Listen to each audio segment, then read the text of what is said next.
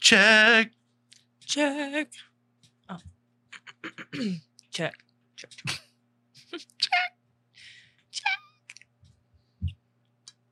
Skirt, skirt.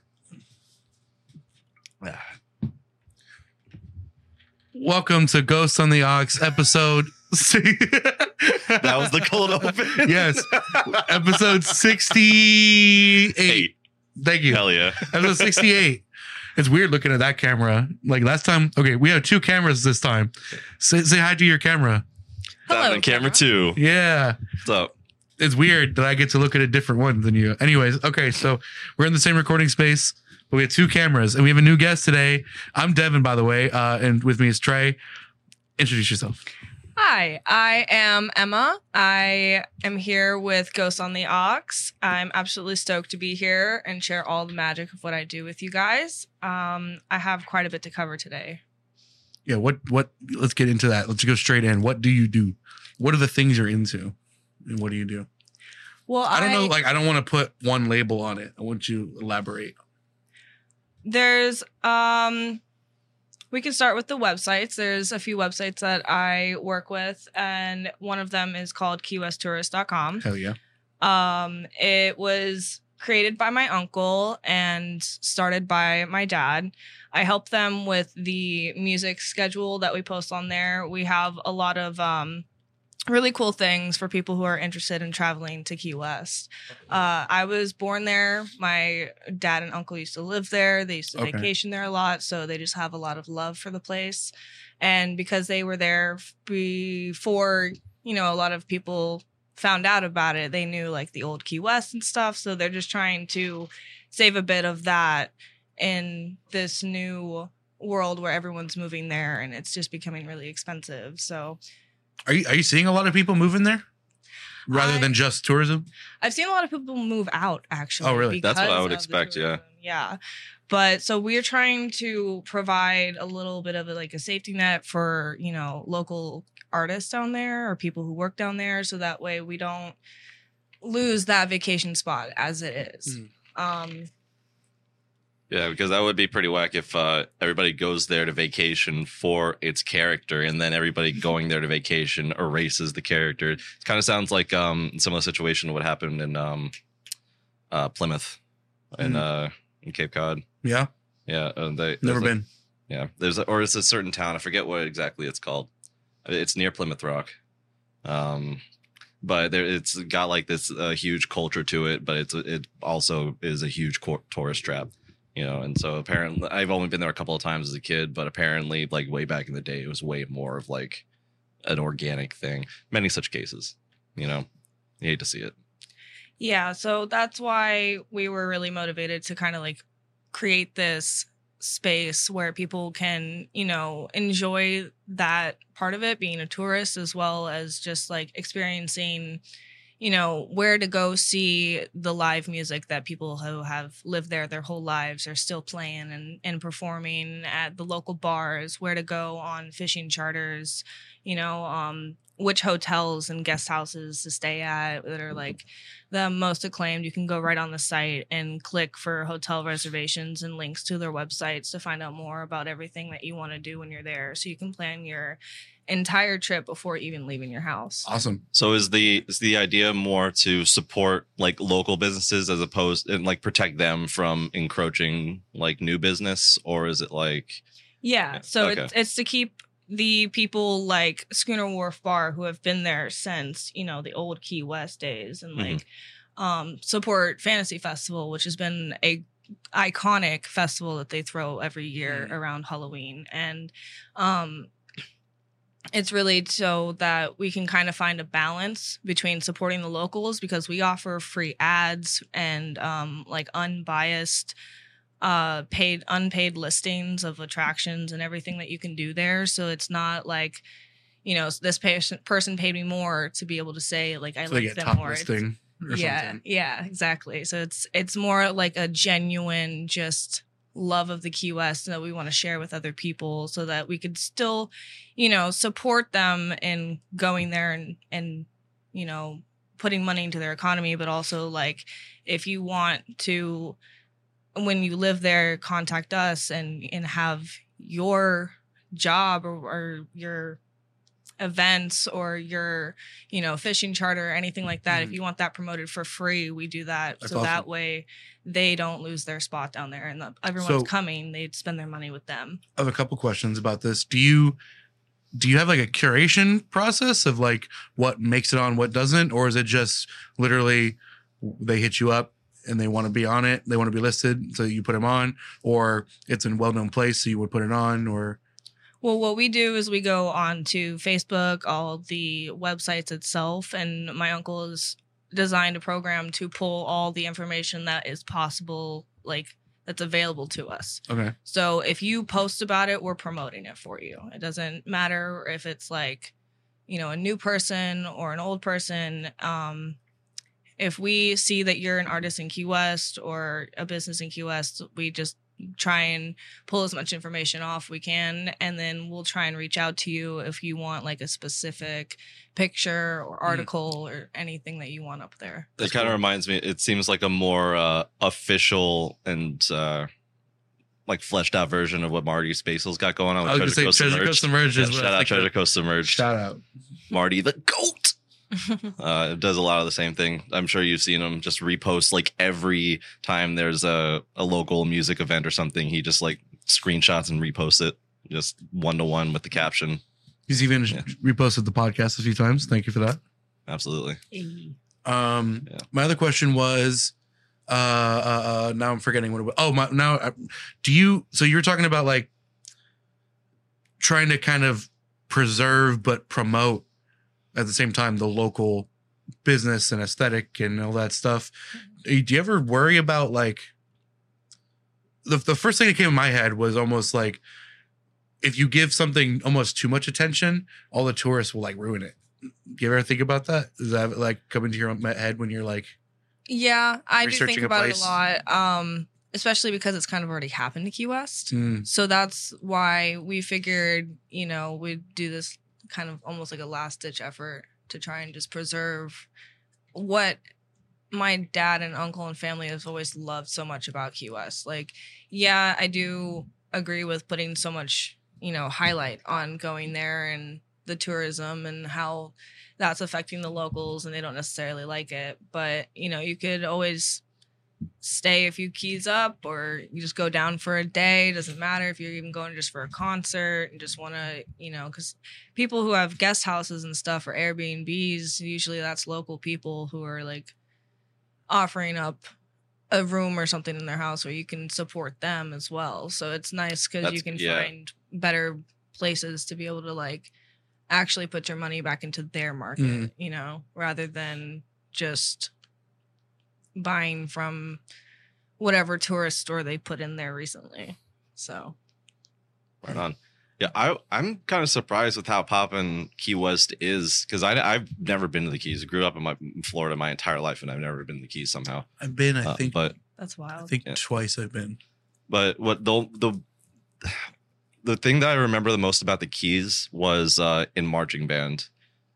They and Sebastian High School were in a rank completely just to their own above everybody else because of how fucking huge their bands were. We're talking like 300 plus students in this band, which was unprecedented. And it's because what's like average size? Probably like we had a band of like 160. Okay. Usually it's like between like 100 to 200 usually. Okay. They had like 300 plus. It was nuts. They got backups. They got enough to like. They had a second string. 12 sousaphones on the field at once. They got Whataphones in the same year that I was the one sousaphone in my band. It was stupid. But in any event, the reason why I figured is because they only have Key West High School there. It's just the one high school, and then for all the Keys, And so it's like, but that's been my only impression of the Keys. But then I guess it is like, because I always thought that it would be like kind of too small almost to be a tourist trap area. Like it would be too rural to like, but I guess like what exactly is what brings the tourists in besides like, obviously the beautiful beaches and all of that? What is the main draw of the Keys? Well, off the top of my head, I know of two things. What? The two things that I remember specifically is southernmost point of Florida. True, mile zero. Mile zero. Yeah. and the other thing was the Wrigley's Believe It or Not Museum. Really? It's in the Keys? Yeah. I'm so surprised you didn't say Mallory Square. Well, Mallory Square I is don't where remember all that. the street performers go. It's like right at the end of the little strip of all the shops and bars and everything down by the water. And I was a kid when people I went, so I spin probably fire, don't remember that. tightrope walk. They juggle knives and stuff. That's one of the things that actually got me into wanting to spin fire too. Was just, you know, being born in Key West. My dad always talked about how much he loved it there and how cool the people in Mallory Square were. And like every single time we go there, we make it a point to go down there and try and see somebody performing. So I think it's now been a goal to me to go and perform there too, which is like, I think if I went staple. now as an adult, I would be into that. But as a kid, I don't think I even knew that existed. Well, honestly, it's just kind of like the carefree, really laid back lifestyle that really attracts people there, because that's like what you want on a vacation, you know? So when you go there, you can go to, you know, Rick's, which is like an upstairs bar that overlooks Duval Street, which is in the main strip of where everyone goes and parties all night. And you can go there and dance outside. Well, it's like kind of outside, it's covered, but it's super fun. It's just a really high energy, you know, I don't know how to explain it. It's just like a really fun environment to go to. They also have other bars like Garden of Eden, which is like a nudist bar where you can go and you can, you know, go once you go in, take your clothes off, go have fun, dance, do whatever. And then you can go back to your regular life right after on Monday. A Go back to nudist work. bar. That seems like something that could only exist in a very particular culture. Yeah. Exactly. For real. They even have a whole like they have a little gay strip where their walkway is just a little rainbow, and then and there's like drag queens standing outside the bars and stuff. It's just a different environment. Like imagine walking down the street naked with your body painted, and that's all you have on, and you're just drunk partying with your friends. That sounds amazing. It sounds like a great time, and it's things that like dad got to do, and it's just, you know, kind of bucket list type stuff. And that's why I've always been so fascinated with his stories and things that he got to do there. And I know that he wants other people to get to experience that as well. So. Understandable, for sure. Yeah. It's a similar situation that like what we've got going on with the scene here, you know, trying to make something happen, you know, in the scene, or like so much has happened recently. Yeah, I know, which is great. Done a lot. It's great to see. Well, it's not just us, you know, it's good to see, you know, that there's a lot of people out there like really putting in the work to make shit happen around here, which has been very encouraging given how much of an uphill battle it seemed to be. It's a little newer here though. I think the Keys have always been, oh well, yeah, of course, you know, been around and has had that reputation for a long time. Yeah, the Keys has really been laid established back for way longer than fucking St. Lucie has. Yeah. St. Lucie just started picking up like after COVID. Kind of, yeah. You know, and so like it's funny enough, my grandparents actually moved here to get away from all the people that were moving down to Florida, and then COVID happened, and then after that everyone moved here and they're like, oh my goodness, we got to move again. That sucks. Yeah, that was oof. They were like, it's too busy on the roads down in Palm Beach Gardens, so we're gonna move up here. Now it's really busy on the roads here, and they're like, my grandpa's like, what the heck? Damn. Yo, so, unlucky. Yeah. So that's a really funny point. Actually, I guess that's a good segue into kind of like fire performing. Yeah, I was just about to ask about that. I found around here was shout out to Go Spread the Flow. They just became an official business. Big shout out. And they just got their website up. You can go check it out at spreadtheflow.com.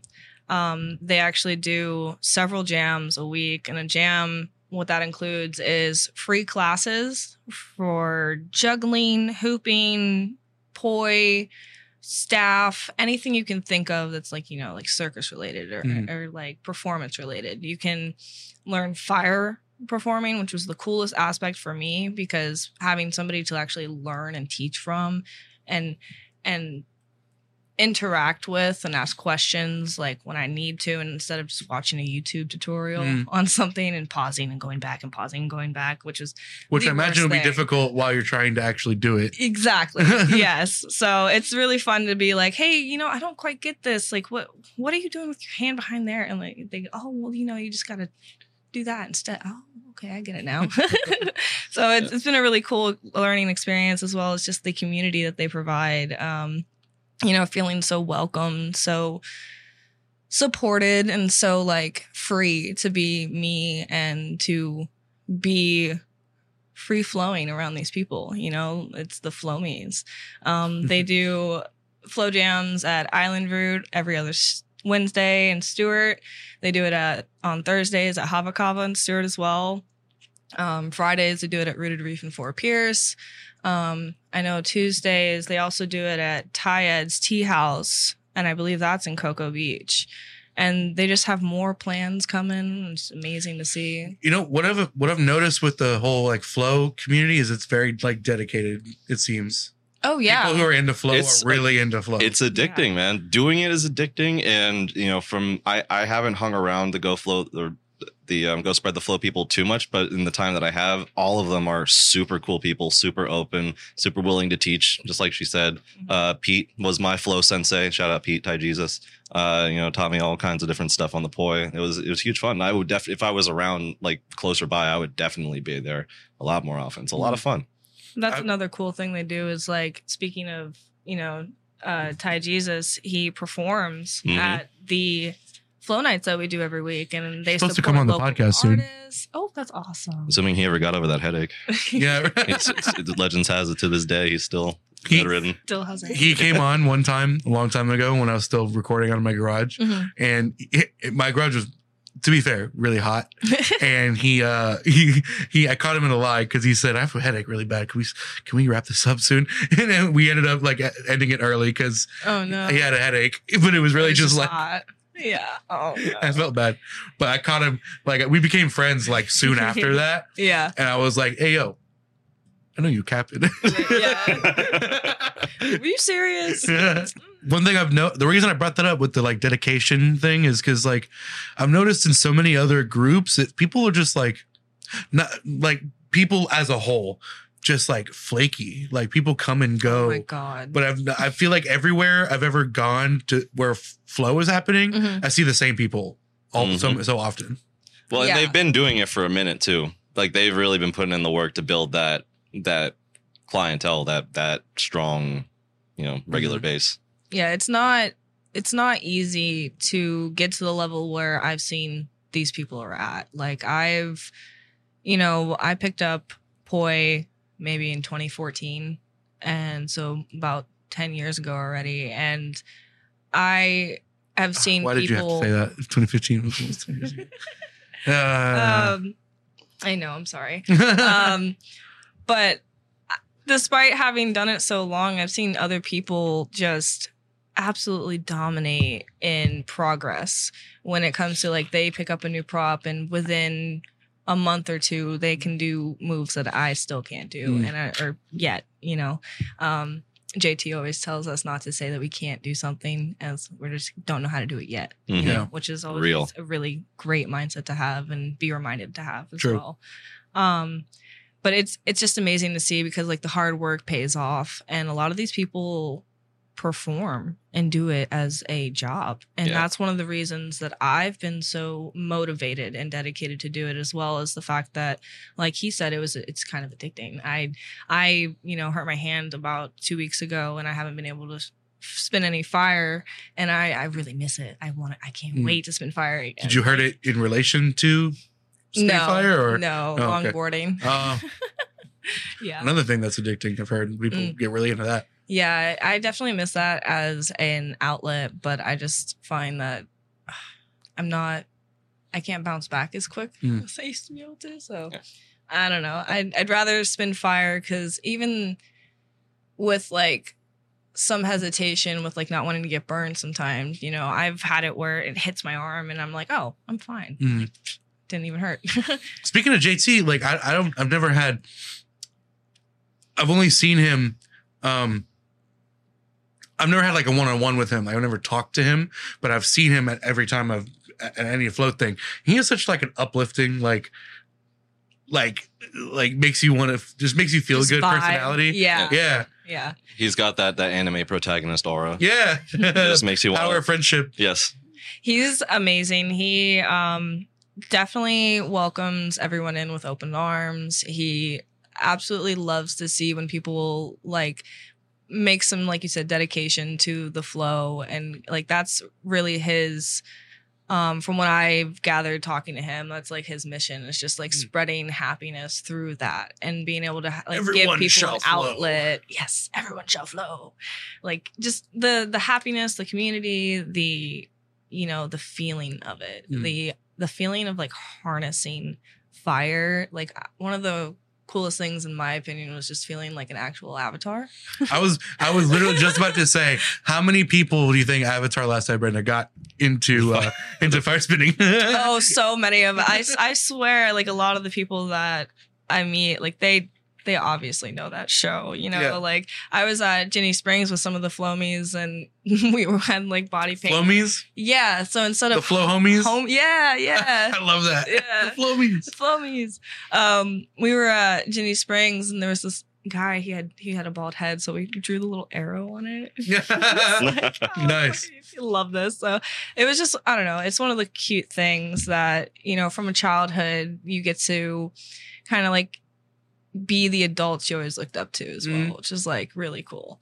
And it's family friendly, which is one of the coolest things about it. It's an alcohol and drug free event. So it's a lot of recovery, a lot of healing, a lot of, if you need somebody to talk to, we're all there for you. If you don't want to talk, you just want to spin it out, come spin it out, if you just want to come have fun, that's the best one. Have fun, come and learn something new, I think the coolest part of it is just being able to like apply flow to daily situations as well. It's like kind of just learning, like it says, to go with the flow and when things change, just kind of just deal with it and see which direction it takes you. It's kind of like when I'm spinning with something and I accidentally do something I wasn't planning on them, but I'm like, oh, I kind of like that. But you can still work with it. Yeah. Still work with it. Yeah. Just go on to the next thing. Just move on.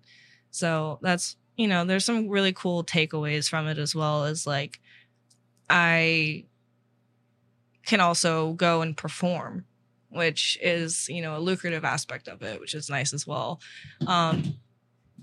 It's kind of hard to get your like foot in the door with that though.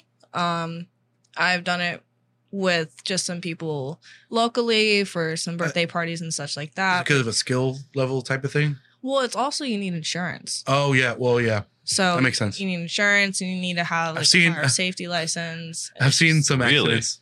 Yeah. That makes sense. That makes a lot of sense, actually. Yeah. I remember at back when distillery was still a thing, there was a fire spitting thing going on. I don't know who it was that did it, but so I don't want to accidentally talk bad about anyone because I don't know who it was. But yeah, it didn't go so well. Nobody was hurt or anything, but stuff like the stuff that was on fire like didn't go out when they were trying to put it out. Oh no! Like when the fuel. Yeah, it just kept going, and they put a blanket or a towel or whatever on it, and they kept having to like beat it because it just kept burning. Why were they beating it? Well, because they were like done, like we were switching people, I think. Yeah, but and then they were putting it down to switch to a different thing, so they were putting it out. But if you beat it, you add oxygen to the flame. That's what they were doing. That's crazy. You're supposed to suffocate the flames, and this the is oxygen why we is deprived of it, and this is why you get your fire safety license. Yeah. I don't actually have mine yet, but it's in the works right now. So that's one of the, this current month's goals. Cool.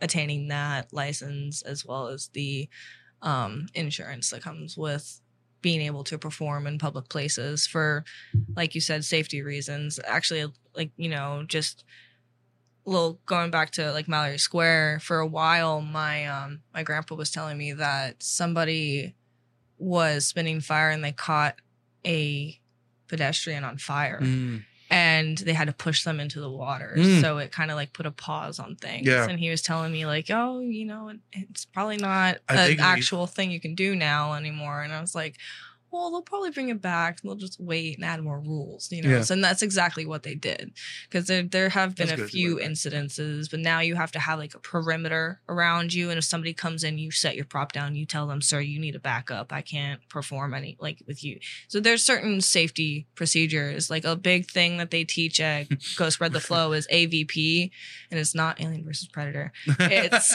audience, venue, performer.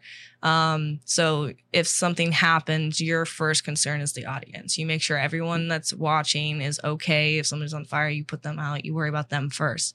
And then you worry about the venue. You worry about if the place is on fire. You go and put that out. And then you worry about the performer, because you're assuming that somebody who's spitting fire knows the risk and probably knows how to put themselves out. I remember at the distillery one, I vaguely remember there was a perimeter, but people were really close, and it kind of worried me a little bit. It was very close to the entrance. Oh gosh. Yeah. Well, And see, then Inside? no, outside. Okay.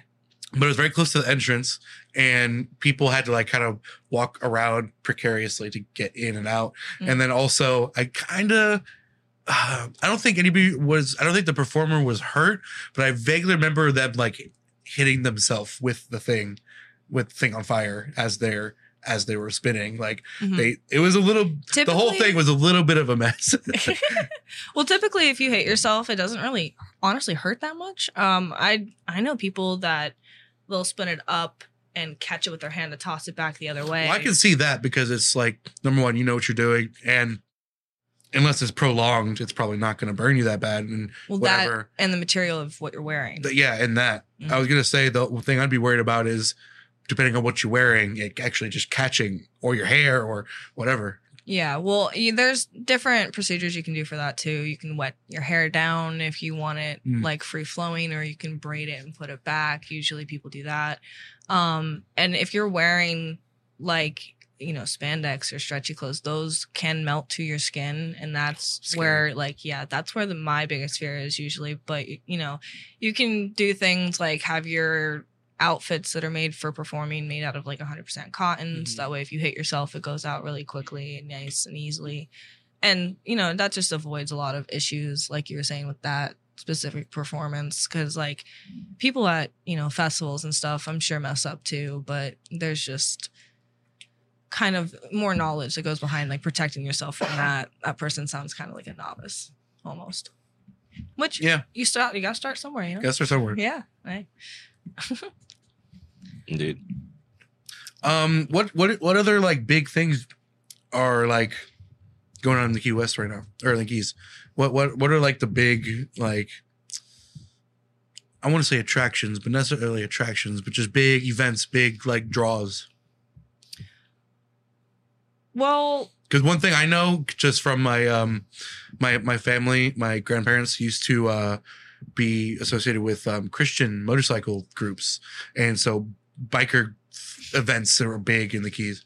Oh yeah, I don't know much about the biker events. I mostly know about like music things that are going on. I do know like the Phil Collins experience just happened on January 31st, and that was really cool. There's a new amphitheater down there that's past Mallory Squares. You have to take a little ferry to get to it, and that's called the Coffee Butler Amphitheater, and that just has like the most perfect view unblocked of the sunset, and it's just Nice. has a bunch of stuff, people playing there. There's different like other things, like they have theaters down there, so they have plays go on, so you can go see Singing in the Rain on the waterfront, which is like really cool, like stuff like that. There's a conch blowing contest. There's typically conch. Yes, that is their CONK. CONCH.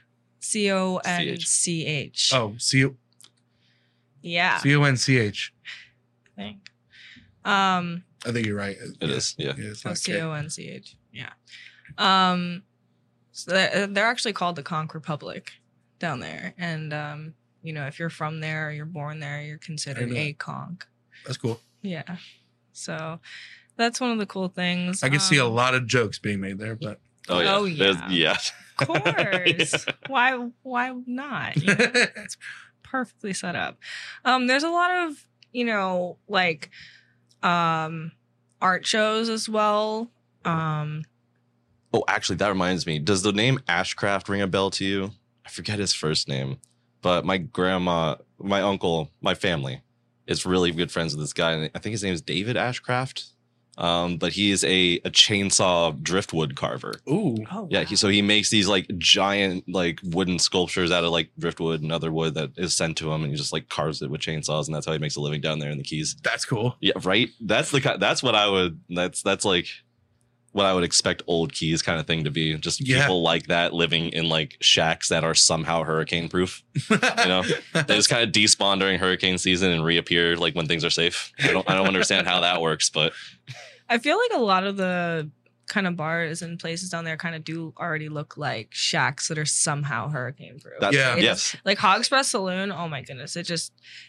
You look like you're walking into a warehouse or shed or something. It's one of the times that I went to the Keys, it was like a little vacation, and we stayed at like this we had a trailer home thing, and we stayed at like a trailer park thing, like KOA or type of setup, right? And they had this one like central like bar thing that was on site, and it was very shack-esque. And there was a really bad storm one night while we were there, and I was like, this thing is gonna be gone like the next day. Show up, go to the hang out the next day. Nope, it was there. It was perfectly fine. That's wild. It was literally an outdoor bar. Like it was like cover, but it was like everything is exposed to elements pretty much. Do you know what it was called? No, I don't. That kind of sounds like Schooner Wharf. That's why I was asking. I was like young, like 10 or something. Yeah. Well, there's other cool things to do there. There's like the aquarium where they have that has been there since 1935. So it's just kind of like one of the older buildings, kind of like the old Key West, like I was saying, that we're trying to preserve. They also have a butterfly and nature conservatory. I hate that word. Okay. Not in the Keys, but I've been to one of those. It freaked me out having all the butterflies flying around my head. And stuff. There is a butterfly rescue nearby here. I remember because we went there. I went there like several times for field trips in elementary school. I forget. Yeah, never mind. I don't remember what it's called, but it's probably the same one you're talking about. The butterfly garden or something. Butterfly World. Maybe I don't even remember. I just have a vague memory of it. Like it wasn't in the Keys. I know that for a fact. Yeah, it was somewhere closer to here. Yeah, I think this one probably was here too because it was. I think my grandma was with me. Well, they the Keys also offers like things like museums. They have the Museum of Art and History. And they have just kind of preserved pieces of history, like the Hemingway home. You can go and see where Hemingway lived. That's really cool. Do walkthroughs through it, and that I've done that. That one's a really cool one. That's just if you're kind of like a history nerd or an art nerd, either way, you would enjoy that one. They also have like the Mel Fisher Maritime Museum. It's like history and archaeology. So if you're more into like the science part of it, you can go and look at that. You can go into like the lighthouse. I always love lighthouse tours, having to climb up the spiral staircases and get to see over everything. Yeah. They also have all the air bases, like Navy Air Base down there. They do shows. Air shows? Yeah, the Blue Angels fly. Those scare me. Oh my God. Air shows scare me because like they're cool. I know that they know what they're doing, but when they go wrong, they go very wrong. Oh, well, I mean, I don't know. The Blue Angels are like some of the top. Oh, I know. They're top tier flyers. So I feel that, but I'm more scared of like the Stewart Air Show than I am of Blue Angels flying. I just mean air shows in general scare me. Probably because of Stewart Air Show. Probably because I don't know if it's Stewart specifically, but I've seen just videos on. You can see all kinds of videos online of air shows of stuff crashing, and oh my God, it's horrific. when it goes wrong, it goes very wrong. Yeah, it's pretty bad. Yeah. And like you said, they have, the southernmost point. They also have the Truman's Little White House, which you can go. It's where the Trumans used to go and stay in the Key West when they were in the presidency office. Okay. Truman's. Got you. Yeah, Truman's.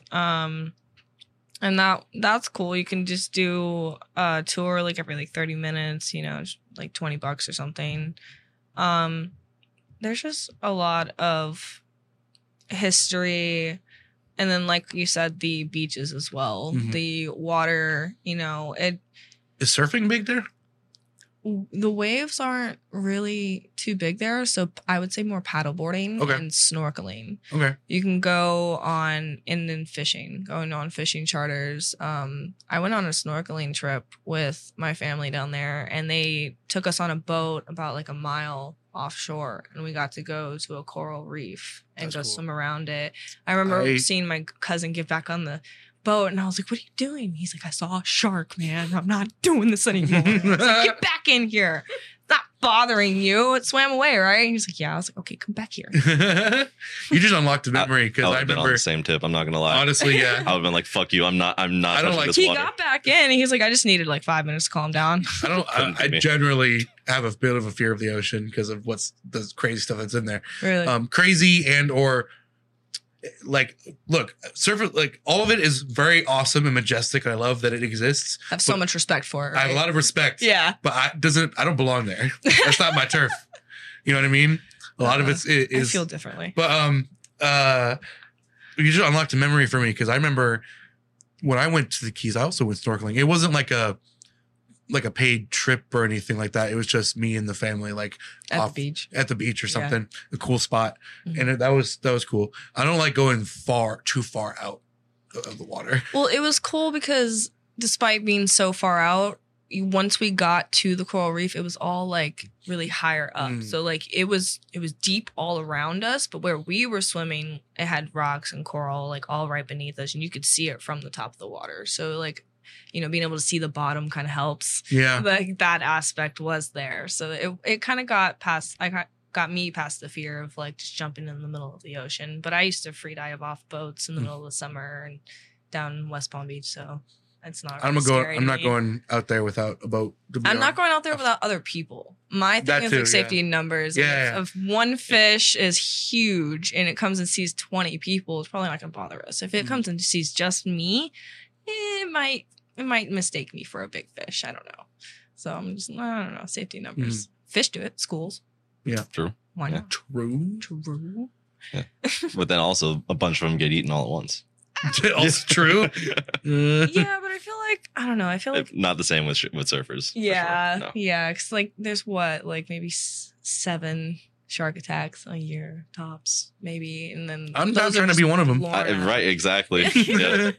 Yeah, I don't know. I've seen I have like a fascination with also like swimming with sharks. Mm. I've seen a lot of divers do that, and that's one of the things I've always wanted to do as well. It's just I'd swim with like lemon sharks or something. You know, I would You know, or in I've that done that when just you're in the wild. when you're doing the swimming with sharks thing, like, you know, you always see on like video where they do like a big cage thing that you're in. Oh, I wouldn't What? want to do the cages. I would never do that. And I would be more afraid of the diving equipment malfunctioning than anything else. yeah. I'd be that's more true. afraid of that because That's why I won't go in like cave systems. Like people I would in never do Phoenix that either. Springs go Oh. in the caves and then they come back out on the other I've side. been seeing so and much it of this stuff makes me lately. sweat just thinking about I've been seeing so much of stuff about specifically spelunking and Mhm. cave diving and stuff like that recently for some reason. There was a story recently of a guy in a dry cave, not a wet, not like an underwater one, Mhm. where he got stuck like this, like upside down in the cave. He got stuck and died. He got stuck because him and I might get the story a little fuzzy, but I think him and his brother were exploring this cave, and it was a well-known cave, and there was a specific like access point, like branching off from the main path or whatever, and he mistook this other one for the known one, and he tries to go in. He kept going further and further and further, and then basically the cave goes like this and then just down, and then he goes down and he gets stuck head down, head first, with his feet like unable to grab on, he had no traction, and his arms, like he couldn't grab at anything to get out. He was just stuck and he died. Oh, I'm claustrophobic. So What? that Me is, too. Like, one of my That's the- biggest fears. Oh my god. Well, I'm claustrophobic when it comes to like not being able to get out. that kind of thing. Yeah. Yeah. Yeah. No. Like Yeah. life or death. Yeah, no. situation. Actually, one of my biggest fears growing up for some reason was always the fear of getting stuck in like a sewer drain thing. Like on the side of the road, Really? how it's not graded. It's just like it's just a slot. Yeah. For some reason I was always afraid of like getting stuck in one of those. My fear with those was it coming out, just grabbing me. The classic. I'm worried about gators. Screw that. Really? There's gators in there sometimes. I grew up going canoeing on Loxahatchee River with my I've dad. been canoeing, And kayaking. we've swam in that water. I've literally, this lady, we took her with us one time, and it was right after Halloween. I remember I was like 6 years old or something, and she sees a gator and she stands up in our canoe. First thing, you're not supposed to do that. It tips us over, and my dad's so mad that she's like, putting me in danger, and there's a gator there. So he comes and grabs me, then he grabs the boat, and then he went back for her. Yeah, I So would funny. have left her at that point. Are you Yeah, kidding me? He almost did, but She's he's like, not like You're for the that. stream. She was freaking out. for the streams. Yeah. But the gator literally looked at us, saw my candy floating in the water, and just went after the candy. Just left us alone. I mean, I've spent a lot of time in lakes Smart and gator. streams and rivers and stuff too. Because as a kid, I went to from about age 5 to like 16 or 17. I went to a summer camp every single summer, Mhm. and they had a big lake, and there were, I would say, they had like a section that was a part of it that was sectioned off for swimming, and then the rest of it was kind of just whatever. You could there was like a winding river that led from the main lake to another little smaller part, and people would canoe and kayak and stuff through there, and like, oh, that's cool. But the main like open body part of it definitely had to have had gators in it. And Well, yeah, we're in the Everglades. Yes. I wouldn't doubt it. but like, I didn't feel dangerous when you're in the swimming section because you're around a bunch of other people. Well, yeah, safety numbers. Right, safety numbers. But I would never go in the main part by myself or for any reason. I just wouldn't. No. I Yeah, just, even with people, like, even with a couple people, I don't think I could do you're it. just playing Russian roulette at that point. Yeah.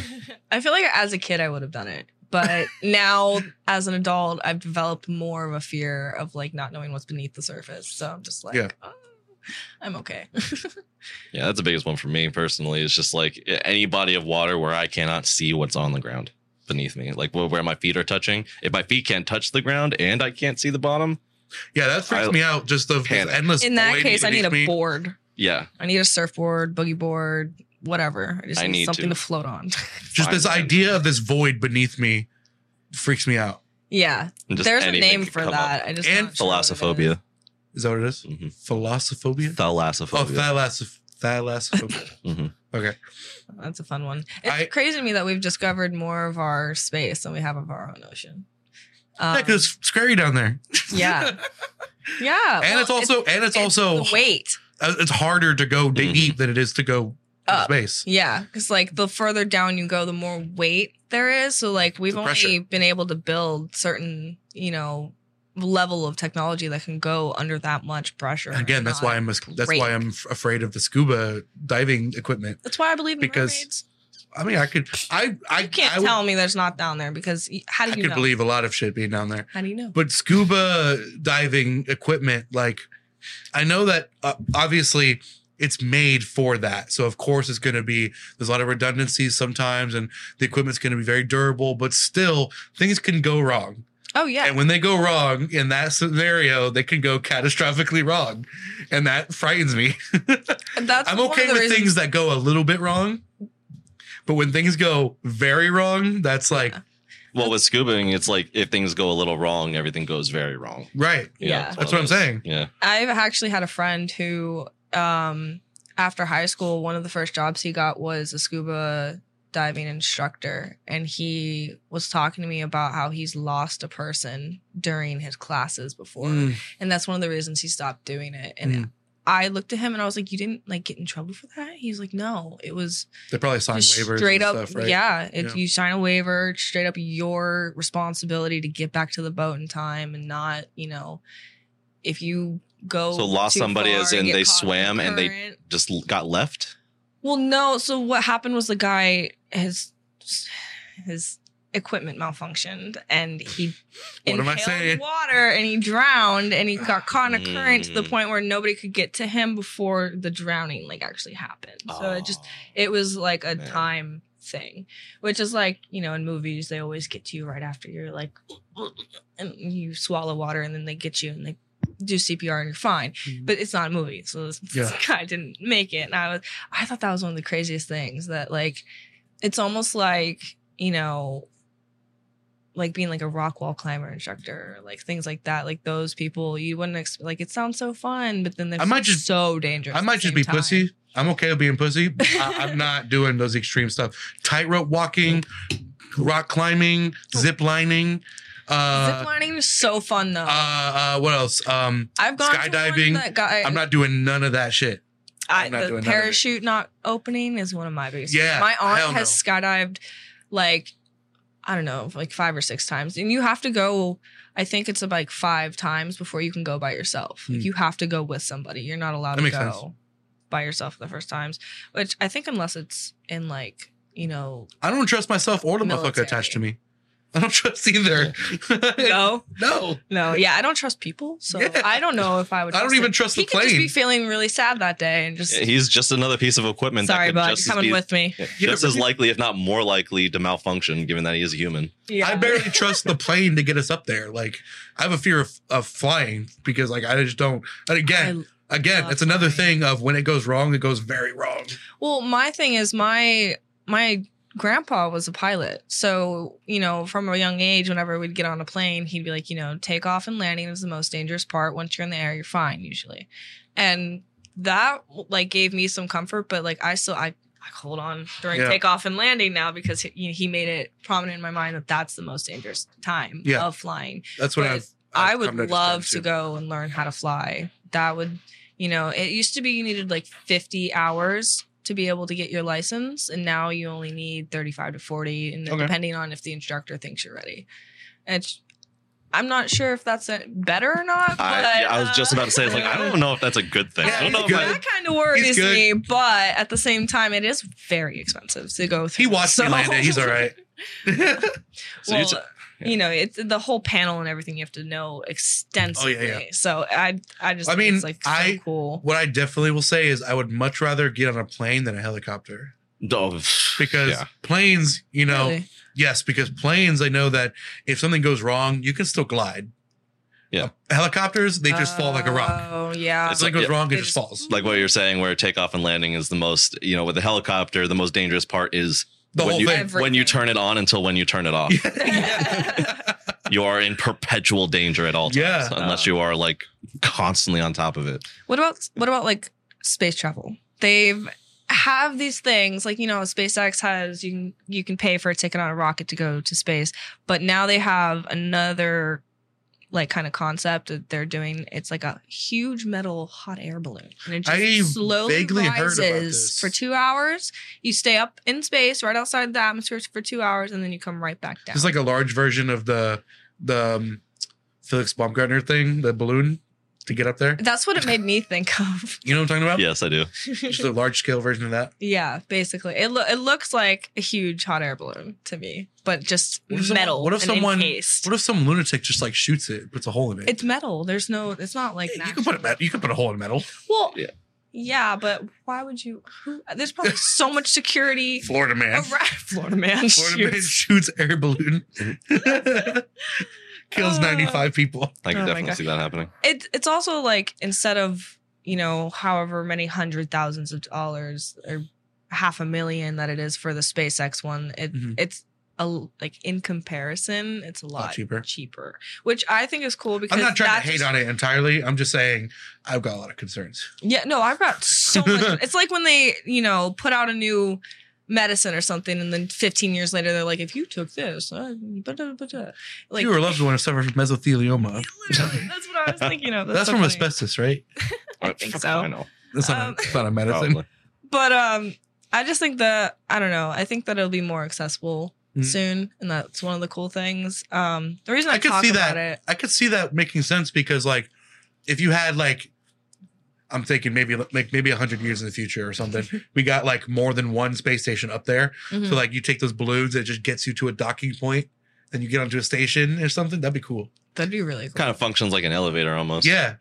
And it just, I don't know, especially because the government admitted about aliens existing. So I would be like, I want to Did go in hopes that, yeah. They I- declassified a lot of that information. Yeah. What did they say specifically? Did they actually say, yeah, aliens are real, or do they say What They it never basically- denied it. what it boiled down to effectively was they had footage of UFOs that they could not confirm what it was. Okay. Because I'll say this, I want there to be aliens, As far as I'm but that doesn't mean that there's aliens. I did also see something where they admitted about obtaining alien life Mm. so that they have it. Like Oh, that was that guy. That was that guy. alien. What's his name? Something Grush. I'm not sure his name. That was that one wish I guy. could He give you came more. out saying, "Yeah, we obtain a life form in a craft and all this stuff," and then Mhm. he like testified and all this. Yeah. And the unfortunate thing was that he couldn't, because of his position, he couldn't say a lot of it publicly. Yeah. He had It to, was kind of like an ambiguous yeah. yes. You talking about Bob Lazar? No, that's different. That's also kind of a sketchy story, but do you know Bob Lazar? Mm-mm. Oh, fill her in. Yeah, he was a scientist who allegedly, I believe, he worked at Area 51, right? Yeah, and According to his story, yes. yes, according to the story, he worked at Area 51 on a top secret project where he was tasked with studying and developing some kind of understanding of a UFO that they brought in They were using for it. research purposes. They were trying to like reverse engineer like propulsion technology, I think. Yeah. Right. And that's basically, and then there's a bunch of other, intrigue and detail Yeah. beyond that, but that's the gist of it.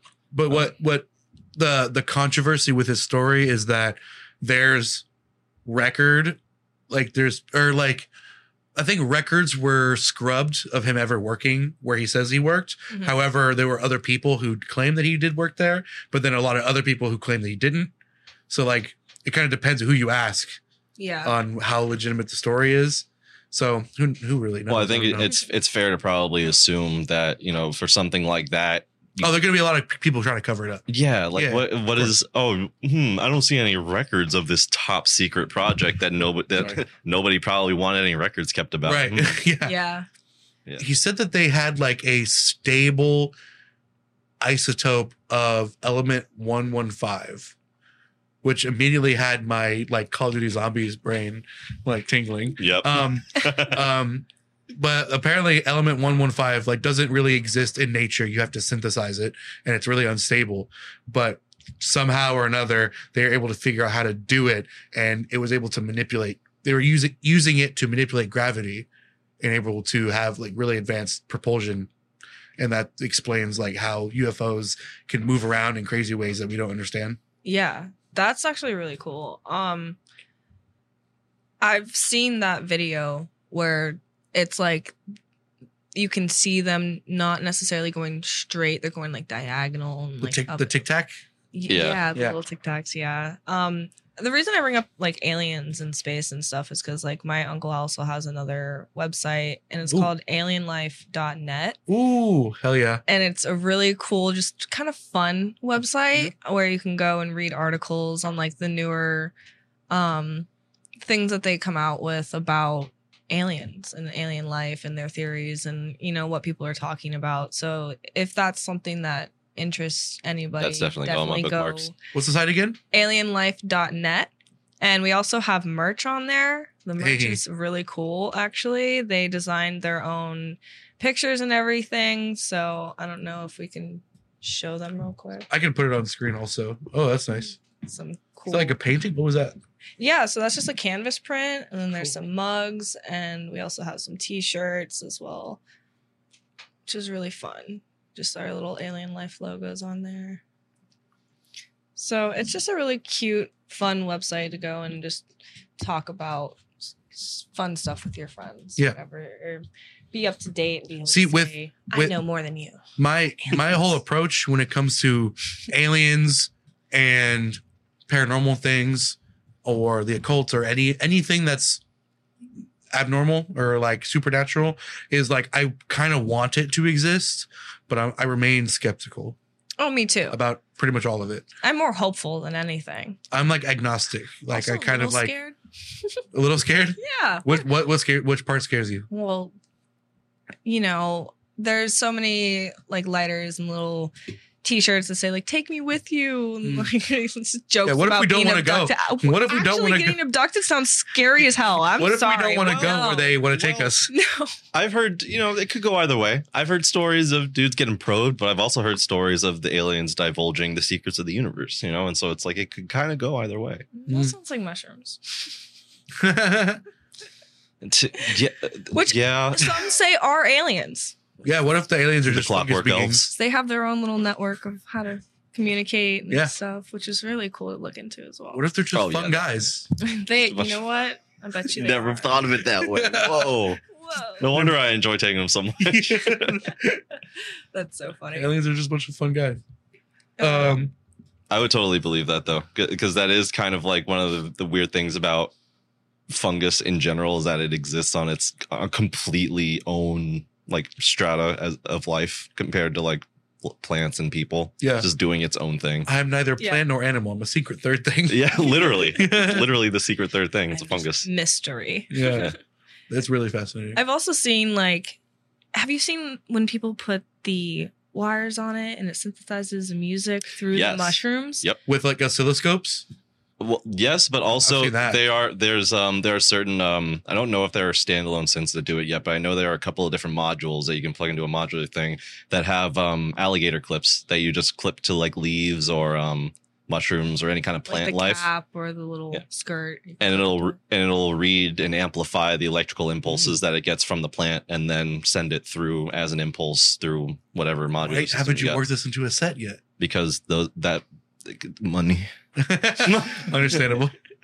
I've actually seen somebody They're also Ooh. very rare. makes music and he took a lot of mushrooms and he woke up the next day and he's like, look at what I made, and it sounded exactly like the synthesization of the sound of mushrooms, Mm. but it was through him, and it just made me wonder how powerful are they? 'Cause, We are but a vessel. we are but a vessel. Exactly. I don't know, that was one of the cooler things that I've seen about that. But speaking of fun, interesting things, tarot reading is another thing that I've been Come a little closer to the mic. tarot reading is another thing that I've been doing recently, especially more so with a bigger crowd of people, kind of like at parties and stuff.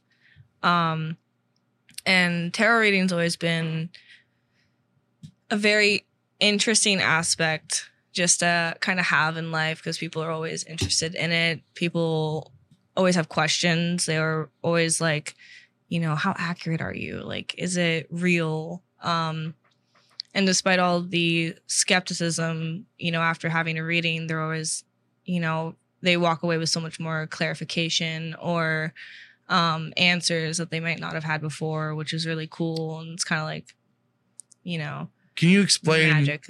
both for me and for the audience, what is tarot reading?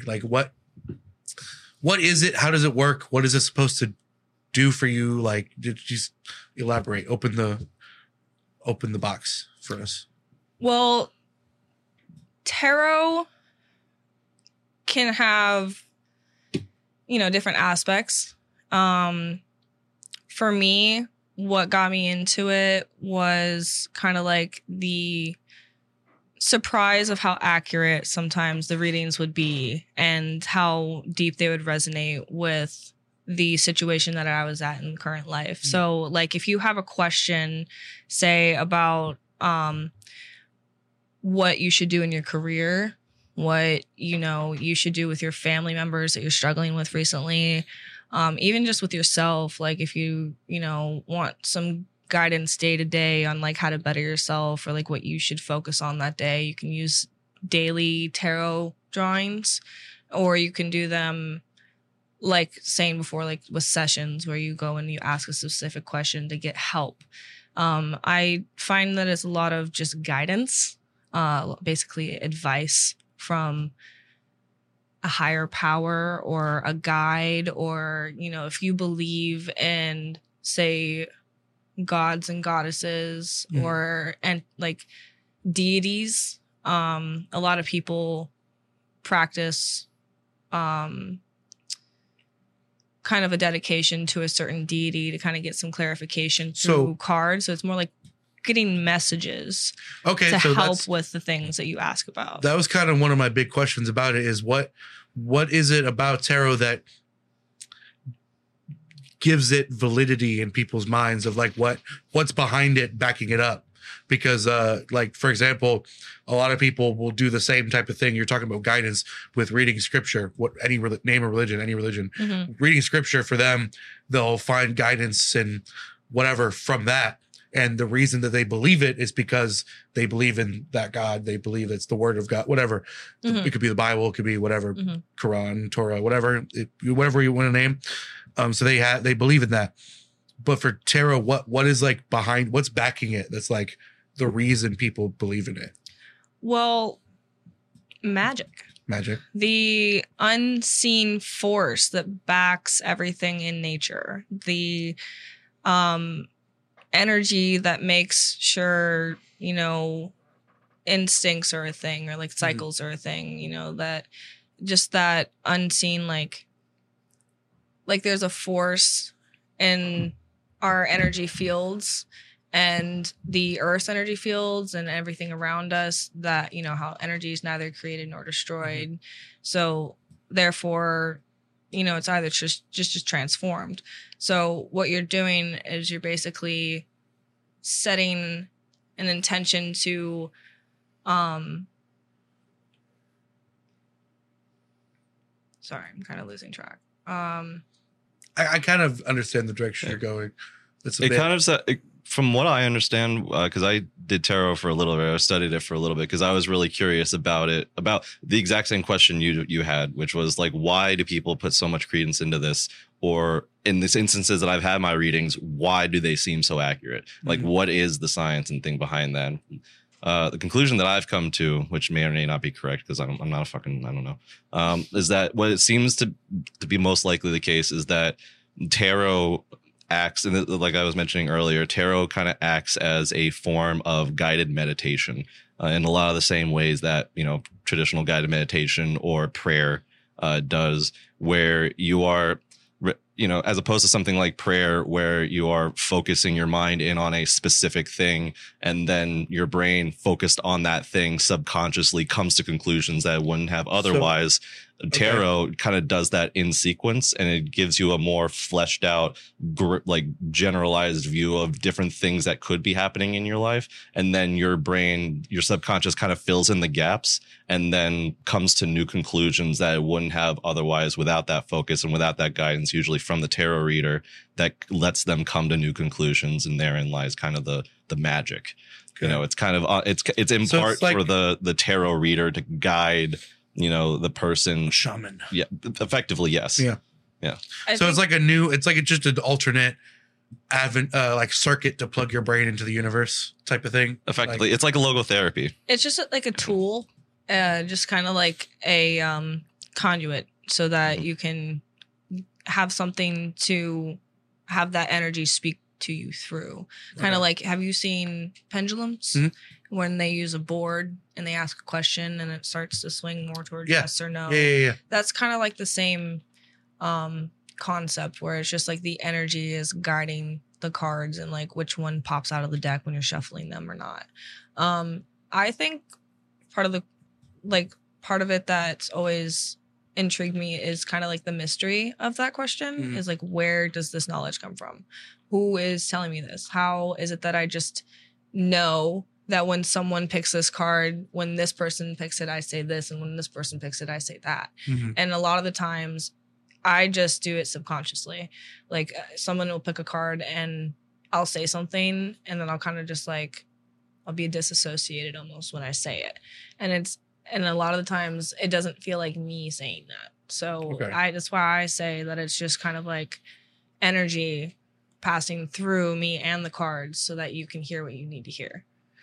So that's why I didn't really know how to answer that, because I don't really no. If I had all the answers, I don't know. I don't think it would be. There's an element of faith to it. Yeah. So, which is like you said with other religions as well, there is too, but it's, for guidance as well. Like, you have your amendments that you follow, you have your commandments that you follow, the, in Buddhism, the 10-step plan or whatever. So like, it's just kind of like guidelines also to follow, which could be more direct and specific when you have like a question and you pull that specific card out that day. And you also brought up another thing that I was kind of in the back of my head thinking, but I didn't know how to ask really, was about how one person will pull the same card and read it differently than another person, but it's the same card. So like what, you kind of answered the question already, but there's magic to it, but like what, in my head, I'm like, what gives it that meaning? What changes the meaning also? Like, I never like understood that. So it could be a multitude of factors. It could be the question that you asked. It could be who you are as a person. If I know you or if you're a stranger, like that can help me, say if it's my best friend and she's asking me a question, then I can pull out the tarot and say, oh, you got the death card. You're, here for transformation. Like it's like a new beginning or an ending. Something's coming that, you might, something has to end for the new door to open and da da da. And that's kind of the generalization of like the card, but specifically with, a situation that she's asking about, because I know her more, I can tell her how it applies to her specific situation. So like if you tell me, good. If you tell me like you have an issue with your family or whatever, and like you're not getting along with your parents or something, and I pull a card like the Fool, I could, I would tell you, like maybe try and be more playful with them. Go and hang out. Don't always make it so serious. Don't always try to have these like tough conversations with them. Like have fun with it. But if someone's talking to me about businesses or like their financial aspect of their life and I pull the Fool, then I could tell them to, maybe do something that you like more rather than something that's more lucrative, because something that makes you feel better and you can be more free and be more yourself. It's just different ways that it applies to different situations. Okay. So if I'm understanding correctly, the cards kind of have a surface level generic meaning, but then knowing the person makes the situation helps you apply it more specifically. Yeah. Okay. Yeah. That makes a lot of sense. That's also kind of like gut feeling, kind of how I was saying earlier with like the disassociation. Sometimes I will just straight up say like a sentence or two that I don't know if it's relatable to you at all. And most of the time people are like, how did you know that? So I'm like, I don't know, honestly. Well, I know a lot of the power in that, like for tarot cards, come from the fact that a lot of the tarot cards, the major arcana in particular, are all based off of, archetypes they're all based on archetypes based on, certain aspects of human experience that are just like universal, life, death, new beginnings, etc., judgment, all these different things and their meanings.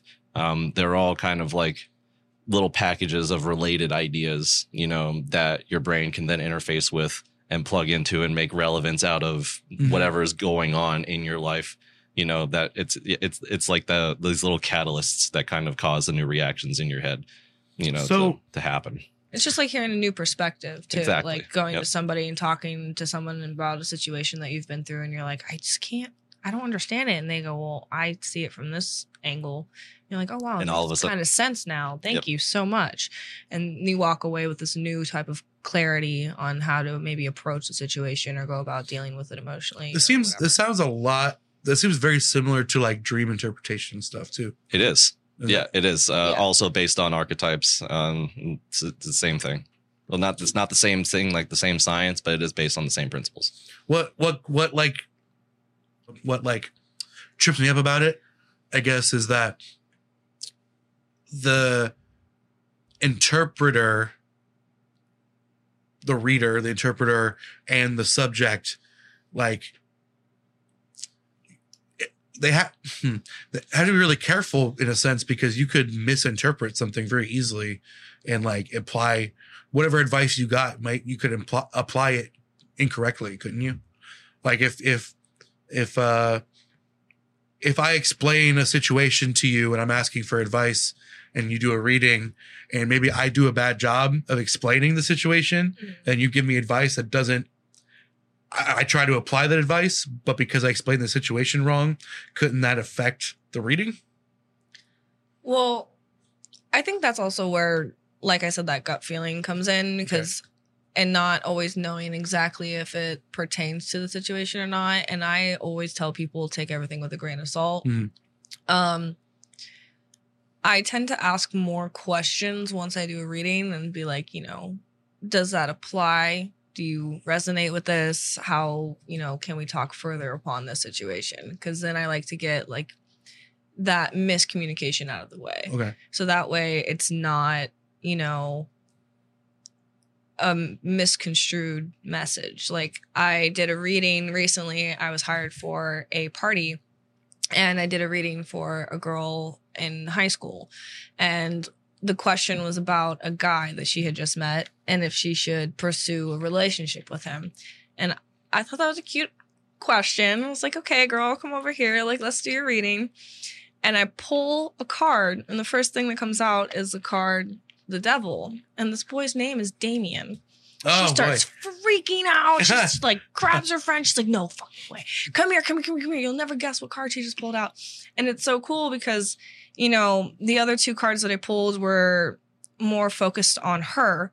And so at the end of it, I said, you can pursue this, or even if you do pursue it and it fails, just know either way, you still have your friend right there. And it looks like you're going to have another friend there soon. So instead of a duo, it'll be a trio.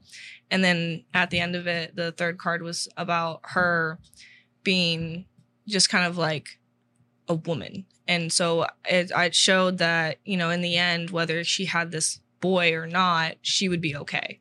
And that was my main like summary at the end. It was like, you can pursue it. It looks like it's a good, path to take. Might be fun. Might learn a thing or two. But in the end, if it does not work out, it's not going to be the end of the world. You're still going to be okay. You're still going to be the best version you can be at the end of the day. At the end of, your 20s or whatever, whether you have him or somebody else, you're going to be okay. And so that way, she didn't take it as, oh, I should go for this relationship. It's going to work out and I'm going to get married to this man and da-da-da-da. No.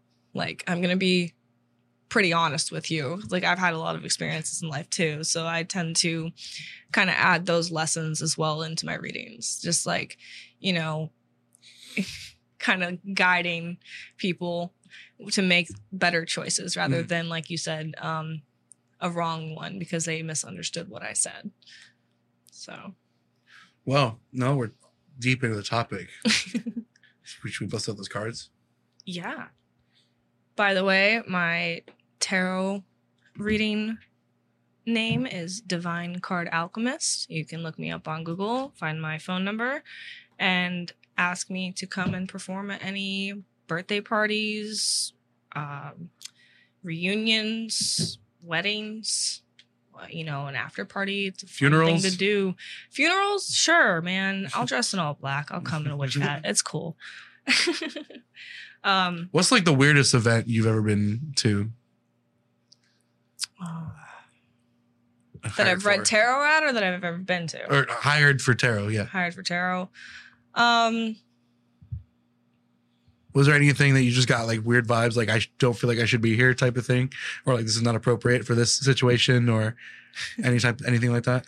The main time I feel like that is when people kind of get pushed into doing a reading with me. Like, I was at a birthday party and this girl kept trying to get her mom to do one and she's so skeptical. She's like, I don't want to do it, honey. Like, no, I'm good. And then her husband came over and got a reading and I didn't know it was her husband. And he goes, I have to go get my wife. And it was the same woman. And I was like, are you kidding me? And so she's like, I'm being dragged into this, right? I was like, yeah, I saw you literally be dragged over here. Like, it's okay. I'll make it quick for you. Okay. I did a little 3-card reading, which is past, present, and future.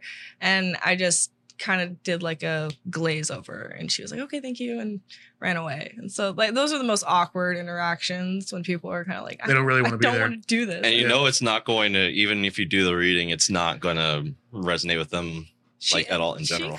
She went, okay. And like took it, and I feel like she kind of actually resonated with it but didn't want to admit it. So okay, I don't know, because a lot of people do that where they come in, they're like, I just wanted to see if you were real or not, and it's like, well, why are you even here? Like, have a little sense of wonder, you know. So you said there's a simple reading is past, present, future. What are like different levels? Is there more? There's like way deeper readings. There's different spreads. There's, like I said before, you can do a daily tarot pull where you just pull one card, and that kind of helps you do a more like focused reading for specific questions or specific situations that you're dealing with, or even if you want to like have a theme for your day, kind of like a horoscope. When you read that for your day, you're like, oh, okay. There's also there's like you, your path, your potential. There's you, your relationship, and then the partner. There's situation, action, outcome.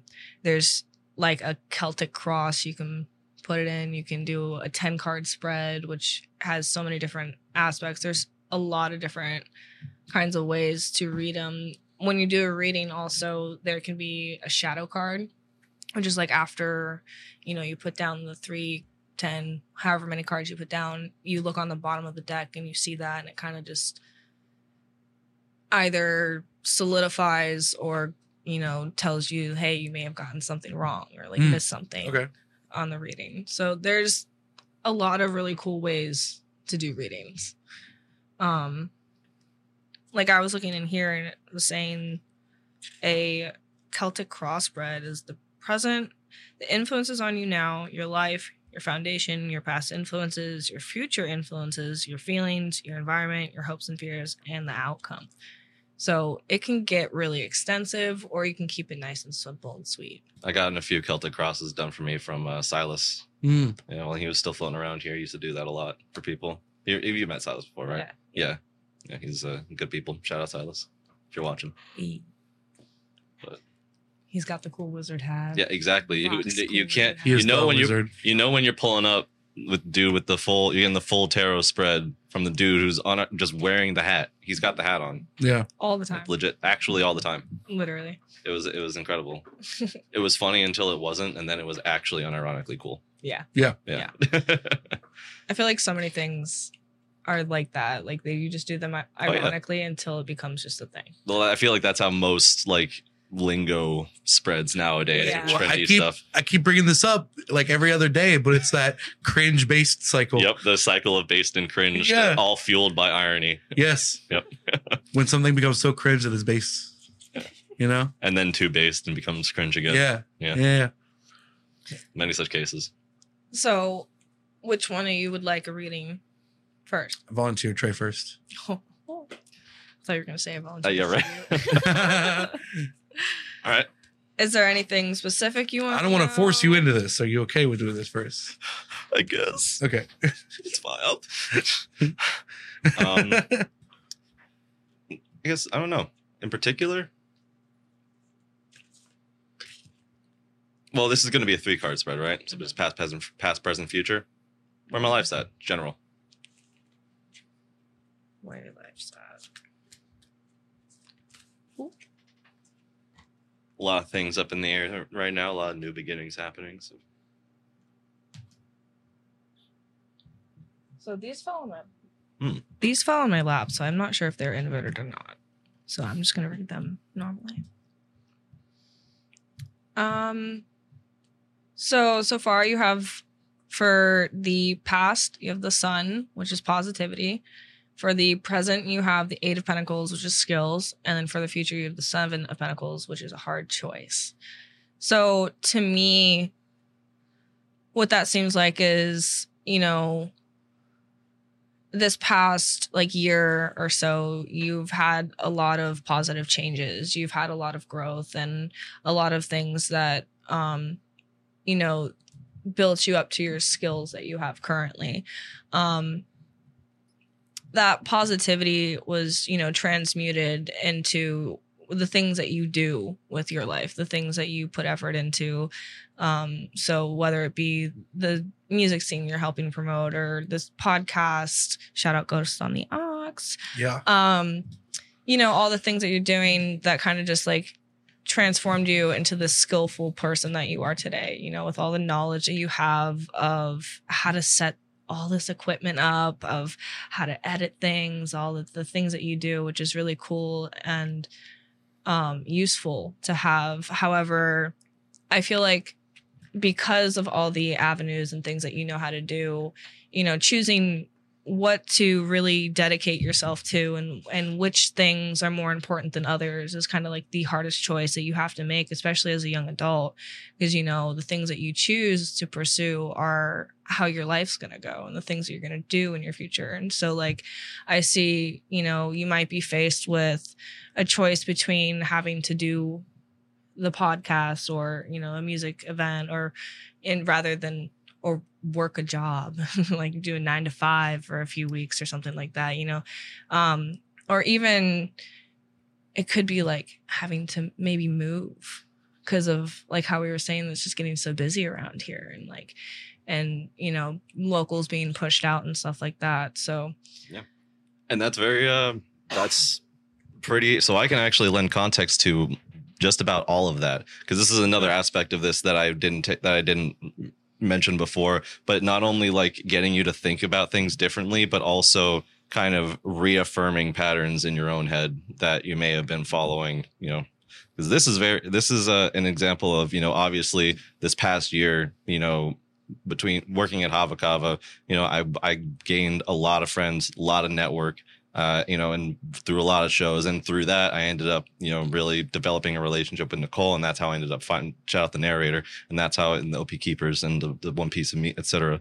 And that's how I ended up getting my current job, which is way better than my last job. Fuck you, Bank of America. And I can and I can actually like, it's a lot better all around.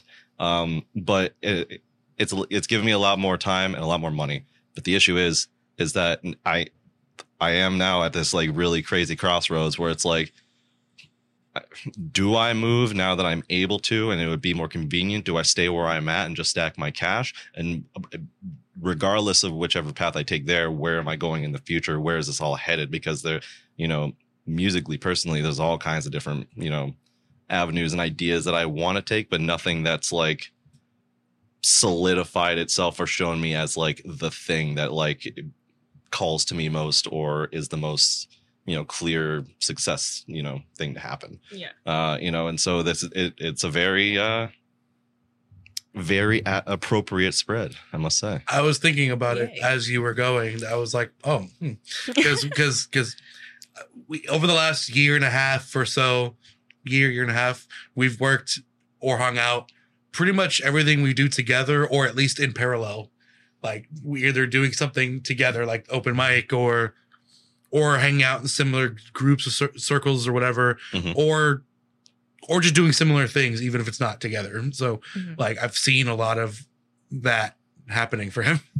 Yeah, that's what I was saying. Is like anybody listening who's like been following, well, actually, I kind of hope that nobody's been following my life. That'd be kind of weird.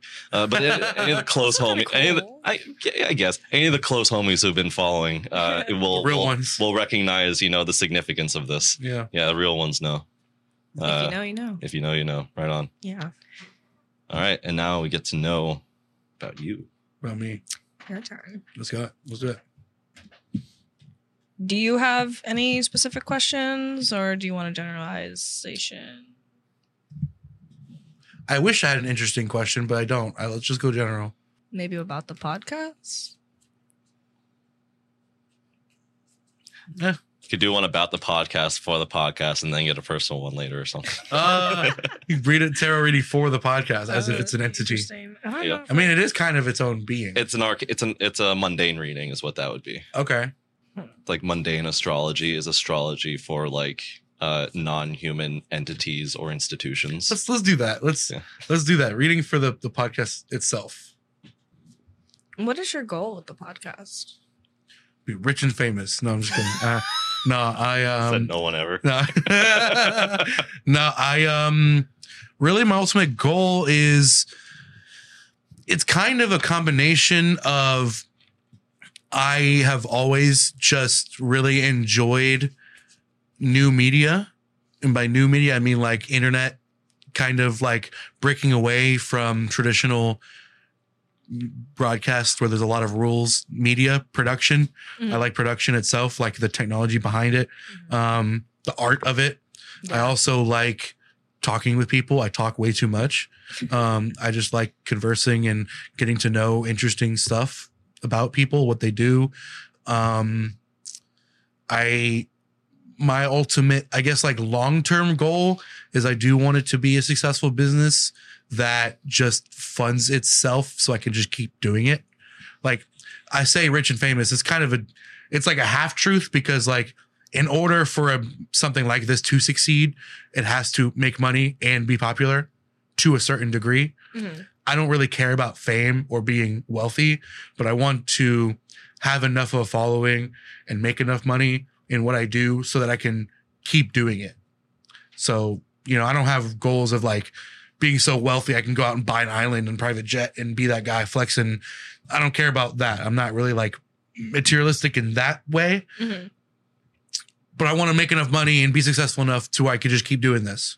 Yeah. Because I just enjoy it. Yeah. This is your dream job. Yeah, pretty much. That's awesome. Well, I'm glad to support you. Thank you. And so the cards I pulled for you are the Ace of Wands, which is in the past. And wait, this is for me or for the podcast? Oh, for the podcast. Okay, I'm just clarifying. I want to make sure. For the podcast. Okay. Sorry. Ace of Wands, which is new action. So that kind of represents you starting up this podcast and it getting going and getting its, on its feet and how you've finally transformed from just audio to also having cameras and going on YouTube and trying to, broaden your audience. For present, I see the Three of Wands, which is growth. It's, a lot of the times the depictions on the cards help a lot too, which is cool because in this one you have a seedling in the middle of the three wands and you kind of just can see it sprouting, which is, the growth of what you're putting into this podcast, the effort that's going into it, the dedication that's going into it, the, scheduling people to come on and adhering to that schedule and setting up all this equipment and taking the time and effort to do all that as well. And, the advertisement of it and just kind of getting people to know about this podcast, which is a really cool thing that you've been doing. And it's a cool thing in itself. So I hope people get to enjoy it with us. Like and subscribe. Yes. Hit those buttons. And then in the future, I see a Knight of Pentacles, which is perseverance. So I do see this podcast going further than just you hanging out with some friends and talking to, people actually being interested and asking questions and saying, hey, I want to see, this topic on the next episode or, this person on the next episode and, eventually get bigger stars on here maybe and some cool names and some cool topics that you get to do and cover and hopefully just the overall, like it's saying, growth and perseverance of the podcast itself. These are all pretty positive, I would say. So yeah, you got it started. It's growing steady, and you're gonna keep going. Yeah, basically nothing's stopping you. Won't say starting is the hardest part. Yeah, this might be a very Scorpio thing to say, but I've always said that I'm very stubborn in the sense that I won't fail because I can't, because I won't stop regardless of what happens. Well, I think so that might be part of the perseverance aspect. I think that's what a lot of people are lacking nowadays, honestly, is I've seen a lot of people as well with like music. I've seen people start up, get all the equipment and everything, get the, programs they need on their computer and everything, and then they drop it within like 2 years. And it's like, no, you need to do this for a while before you even get like noticed by big guys. I've been doing this since March of 2020. 4 years already? That's crazy. Yeah. Mhm. That's wild. That's A lot of hiatuses in there, yeah. but I always came back. Yeah. Well, that's the determination and stubbornness. Yeah. Yeah, and Yeah. at the ske- and at That's what the you need, exactly, and but that's what it, and because I've seen that as well, like this the periods, the hiatuses, and what got you there, but there was always the bounce back, and almost always stronger than usual. Yeah. You know, in a better situation. You Well, know, you're not starting over. You're starting from where you were. exactly, So exactly. that's the Yeah. coolest part about doing the same thing for so many Mm-hmm. years. That's yeah, that's kind of how I feel with tarot reading is like, I picked it up when I was so young because my great aunt was into it and I just thought she was the coolest person ever. And I was like, I want to be like her. And I asked her for a deck and she gave me my first deck ever and it was flower spirit cards. So it wasn't even tarot or oracle. It was just these cards that I kind of just felt connected to and I could play around with and like have some guidance because like, I had my grandparents, but my mom wasn't really around, so I kind of would ask cards more. So that was a cool thing to have, just growing up and being able to come back to it as an adult and add it into, my relationships with friends and family as well as being able to like, you can always be there for your friends, but how many people can do a tarot reading for you and give you some extra True. answers? True. So I think that's a really cool aspect of it as well. So All right. Awesome. Now, I guess me personally, you personally, all right. and I don't have a special question or anything. Just go general. This is interesting. Right? Yeah. I'm glad we went and got this tarot deck. Shout out to Otherworld Tarot by Allison Williams, and the artwork is by Sarah Noel. Mm. Also, shout out Purple Door, where we got it from, Yes, in our little vlog segment that may or may not make the video. It'll be in the intro probably. Or sometimes tarot can kind of like call people out and be a little cheeky. well, like, yeah, I'm okay with kinda that. like I got thick skin. these ones have been so positive. Oh, okay. I don't know, you guys just got good energy, I guess. We just got the goodest vibes. We got the Goodest all vibes. provision. We got the all provision. We got So I was pulling the third card and a fourth one came out. Okay. Um, I guess that means something. Fourth one, extra little bonus. usually when info? they jump out, they just think you need to know this. You Okay. know? So I'm also gonna go with the card underneath, which is the shadow card. Okay. So for Because I'm a Scorpio. maybe it's calling you out. You This know? is, I will say this spread is oddly scorpion shaped. Coincidence? I mean I that's think that is one interpretation of that shape. With the claws and it's even got the little. Yeah, sure. That's what I'm saying. I see it. Yes.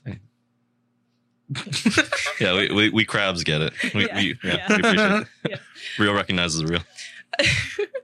So in your past, I see the high priestess, which represent like meditation. So kind of like a lot of the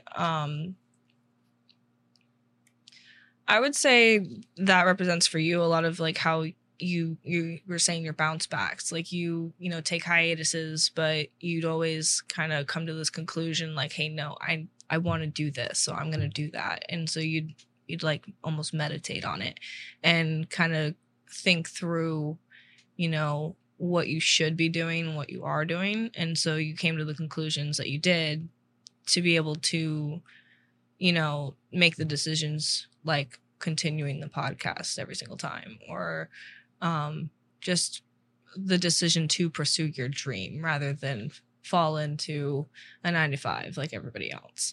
I don't belong in a 9-to-5. I don't either. I fall asleep. Yeah. True story. Literally. Really? Yeah. Man. For the present, I see a 3 of Cups, which is a celebration. Well, hi. To me, that kind of just shows, the enjoyment that you're having in the present. Like you said, this is what you love to do. So it's like that honeymoon phase of having a business that you're like, I get to do what I love to do. And I want to share this with other people. And so you're getting to actually experience that that hype and that joy of what you're wanting to create and what you are creating and have created already. And then I see for your future, first dark thing, I see relationships, but it's inverted, which means it came out upside down. What does that mean? Okay. So inverted usually means it's like the opposite of what it typically means. So this one is the Lovers, which is the relationships card. And it could mean multiple things, which is kind of hard to pinpoint for you right now. I'm feeling like it has something to do with picking between dedication to relationships and dedication to your work, and kind of you having to decide applicable if, you know, where your time is best spent. And, you know, if somebody who you meet that you like provides, you know, enough enjoyment and love and care for you, as well as space for you to be able to do this and everything that you've worked so hard to set up for yourself. And I think that's just kind of a hard aspect in relationships in general. So I can see that that's where this is kind of warning you, like, hey, you know, don't get so lost in your work that you don't, you know, look for a partner, but also don't get so lost in a partner that you give up on this. Yeah. You know, that's I'll comment on that. I don't want to get too deep because that could be a whole conversation. Yeah. But I will say we've talked about that before to a couple of times, to a degree of like kind of focusing on ourselves and building up ourselves. Cause like I definitely in my like teen years fell into a trap a little bit of like, in early 20s even, falling into a trap of like, I need to be dating. I need to find a partner. I need that. But I kind of slowly but surely kind of worked my way out of that, of feeling like I really need to focus on myself first. Partially because if I want a good partner, I need to be a good partner. So I need to build myself, but also focusing career-wise as well.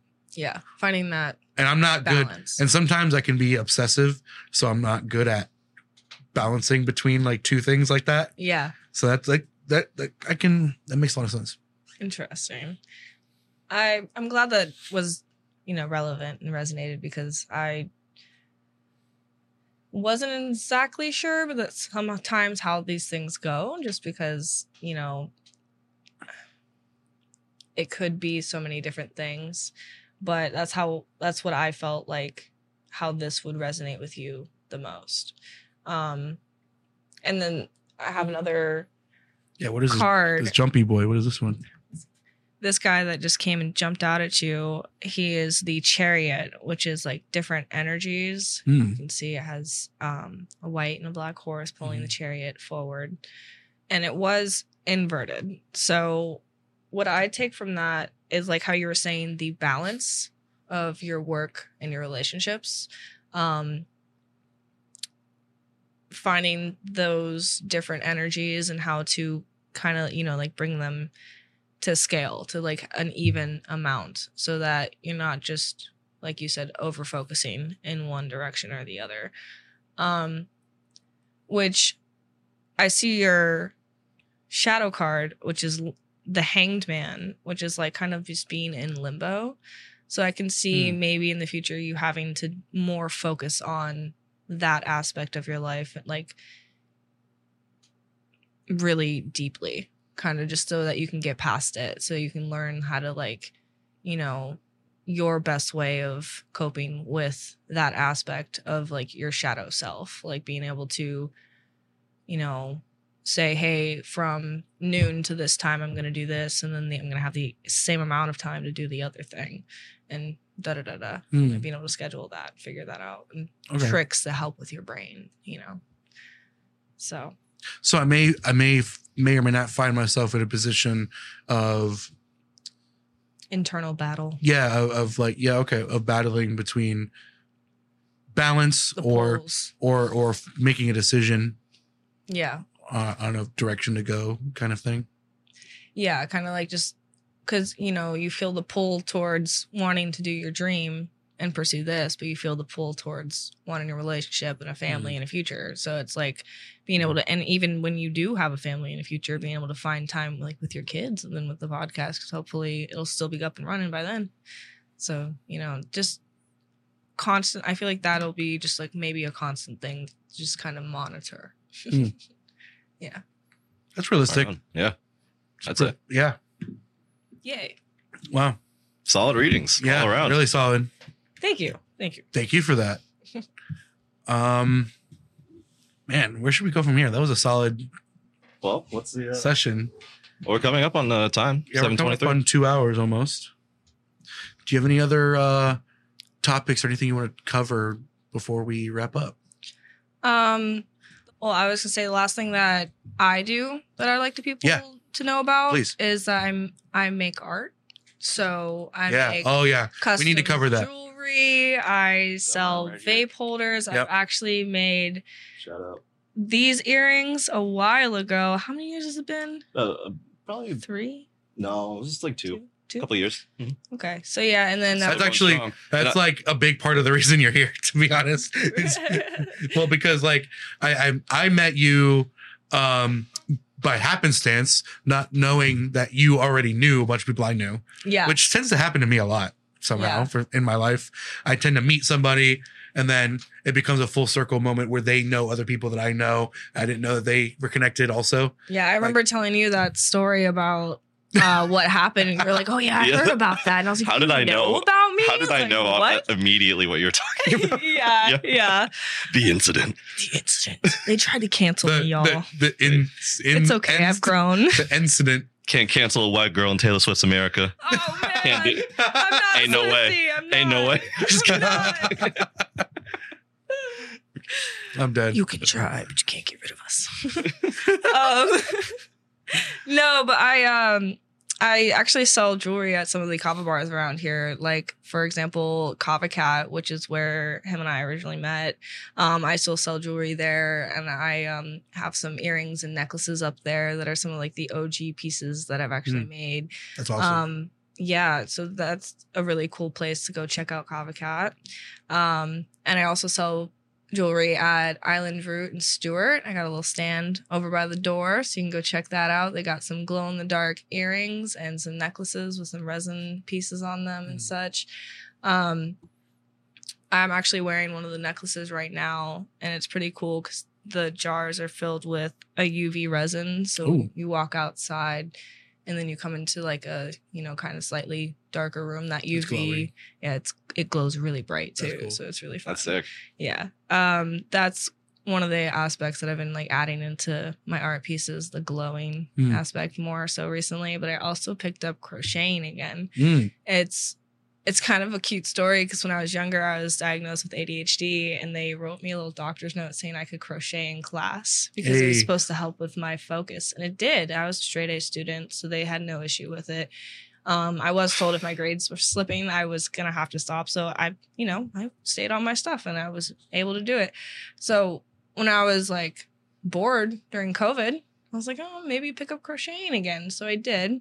And one of the things I started making were these cute little vape holders. I actually got the idea from keep your nicotine warm. Tutorial on a lighter holder, so you could take your lighter around with you or whatever, and just have like a little cute pouch. So it's like based off a little mushroom shape, and the cap goes up and down the lanyard. Oh, that's and then cool. You just have your vape in the little pouch part, and I put patches on them. This one has a little cactus patch, and he has a little peyote bud on top of him. So or if you don't vape, you could put your drugs in there or your change. I've actually made one from a friend of mine's son, and he went to the beach with them, and he would put shells in his little pouch. It was a Spider-Man pouch. I did a black web over a red cap. That's cool. Yeah, and then the little Spider-Man patch on it. So those are some of the things I also sell. I also do anything custom. Like I can make you hats. I love making these little gnome hats. That's one of the newer things that I've been making. Hell yeah. Just funky yarn, all going in different layers. I'm getting old.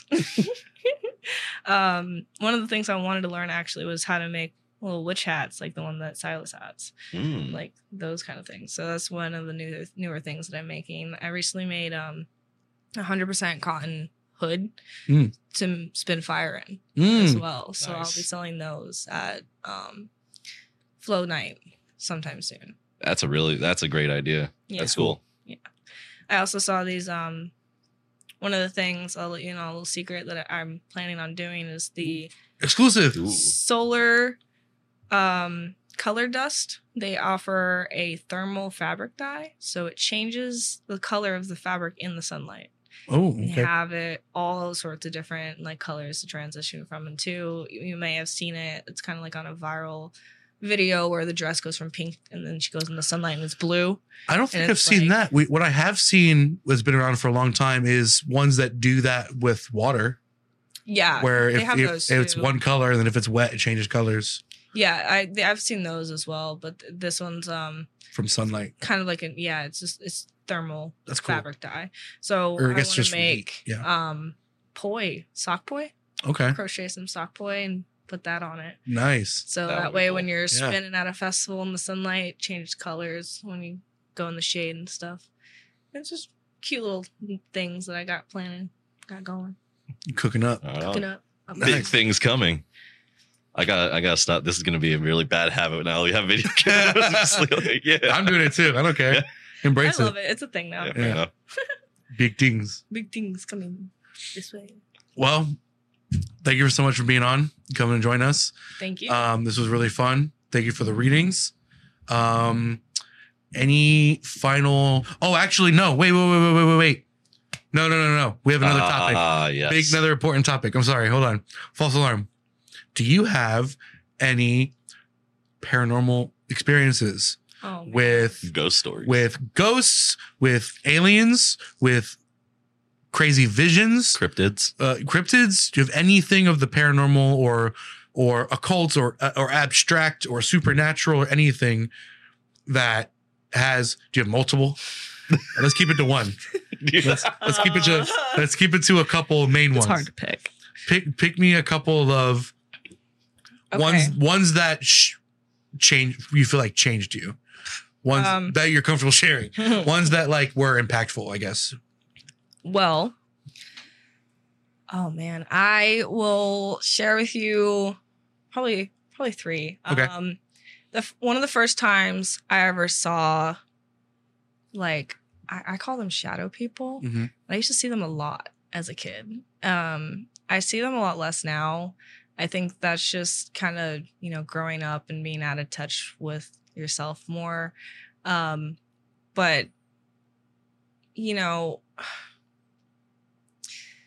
my dad worked at this Palm Beach sailing club in Palm Beach down south, and he was the property manager, and I would go and hang out there after school with him, so I wouldn't have to like go to a daycare or whatever. And they did like sailing classes and such, so it was really cool to be able to get to do that stuff. But they had a haunted boathouse. And I never believed it. I was always so skeptical. And then I remember one day I was out there with my friends, and it was after they had, like, they do races every year where they go and take out the boats and they let the kids race. And so I remember it was just me and like 4 other kids. And we were just walking towards the boathouse. It was a normal day. And I look up and I see this lady just, she was pale, and she just had a hole in her face. Just like a hole. Instead of a mouth, the hole was there. Interesting. And then just really dark eyes. Like no, you couldn't see the eyes, but it was like dark where they would be. And it was just, you could see her hair blowing, and she was hanging out the window. And I was like, of the boathouse? Upstairs of the boathouse. Okay. And I was like, first of all, those windows don't open. So I was like, what the actual heck is going on right now? So I was like, do you guys see this right now? And they're like, yes, we do. What? Like, you're seeing it too? Oh, so that everybody saw this. Yeah. So it was me and other friends. So that lends more credence to it. Freaking out. I was like, do we go investigate or do we run away? Like, what do we do? What do we... Two of my friends ran away. They were like, no, we're not doing that. You guys are crazy. And I was like, I'm going to go check it out. So I went up and I walked towards it. You went in it? I went in it. Yeah. I used to be really into the dark and all like, you know, like asylums. Did you have at least a flashlight or something? Oh, it was daylight. Oh, it was daylight. It was daylight. It was. I was thinking right like kind of before like sunset. No, because they had just finished the race, Gotcha. so it was still pretty I was light out. thinking it was still getting like kind of getting darker. No, and that's why I was so convinced that I actually saw it, because it's not like in the dark where you know your eyes kind of play tricks on you and some shadows and no, like I straight up saw it. And I go towards it with my other two friends that stayed, and I remember looking at Wade and I was like, are you gonna go first? And he's like, no, this was your idea. So I go up the steps and it's skinny, so I'm like trying to get around all the like there's like ropes and buoys and stuff in there, like they use it, it's full of stuff. So I'm trying to get up there, and I go up there and I realize that the wall has like this border around it, and then on the bottom it looks like little like cabinets, but they're like locked and they're painted over, so they're like closed, and it looked like black hair just sticking out of one of them. Like there was nobody there, the window was closed again, but it looked like there was hair sticking out of the wall, and I lost it. I ran. I turned around. When you say hair, like because I remember seeing her, and her hair was pitch black, and it was blowing in front of her face, kind of, and in front of her shoulders, and that's what it looked like, was like in the cubby hole of the wall. And so I just booked it. I was like, you didn't get any closer? So what you're telling me is there's a head in that wall. I figured, I was like, did somebody like do something really bad a while ago before they even bought this place or something? Like, I wonder. Like, I don't know. I asked people about it. They have no idea. Nobody ever says that anything bad happened in there or anything. So I do not know how, because like things can have spirits attached to them too. So it could have been something they had in the boathouse. It could have been something that happened there before they don't know about. Like, I don't know. But just had this dark, ominous feeling come over me, and I just ran.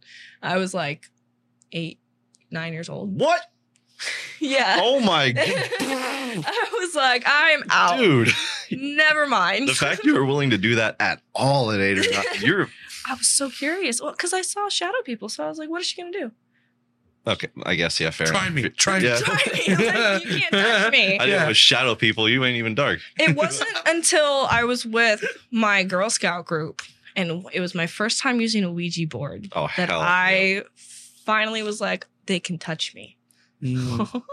I remember it was so scary. We had just gotten done with our Girl Scout meeting, and we were all hanging out because it was at my friend Lindsay's house, and we were all putting our fingers on the little, I forget what it's called, but the thing that you move around the Ouija board. I don't remember either.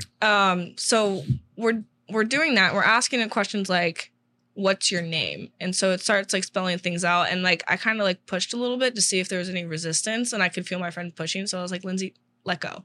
And so she stopped. And then, so it was just me and like 4 other people at this point. And so I, pushed it a little bit and it moved. So I was like, I'm sorry. I was just checking to see if you guys were pushing. And so we were just, going with it, and it's real slow. It's moving like the speed of a snail. But it just draws it out. It makes it feel so much scarier. And we asked it like, are you here with us? Because what it spelled out wasn't really like a name. So we weren't sure what it was trying to say. So it said yes. And then was it like something like Latin or something? I honestly don't know. I think it was just like we missed a letter or something, and it would like glided over it, and then we didn't like write that one down. But when it said yes, we asked it to prove it, and it said no. Yeah. And we argued with it. The ghost knew. It's like, don't make me do this. Literally, come on. I'm just trying to have a good time. Don't. I'm just vibing, bro. Yeah. Let me be. And so we were persistent. We were, young girls were stubborn. So we were like, no, like if you're real, we want proof. And all of a sudden, it got really cold in the room. The lights all went out. Like they were all plugged into different outlets, and they all went out at once. The door locked. And we all simultaneously started screaming. That ghost is just like, I told you. So fucking dumbass. Fuck around and find out, kids. Yeah. That's gonna be me when I was just about to say, it's like, and so her mom hears us screaming and she comes running up and I hear her footsteps getting closer and closer and I could hear her go and unlock this right before she touched the door and all the lights turned on. It got warm again. It went away. All of it went away. All like that. So Even I was ghosts are scared of moms. No way. Yeah. Right? So it was like no way that didn't happen. And I don't know. It was just so scary. It was like it moved something. Mhm. I was like, oh my God, they have power over the physical realm.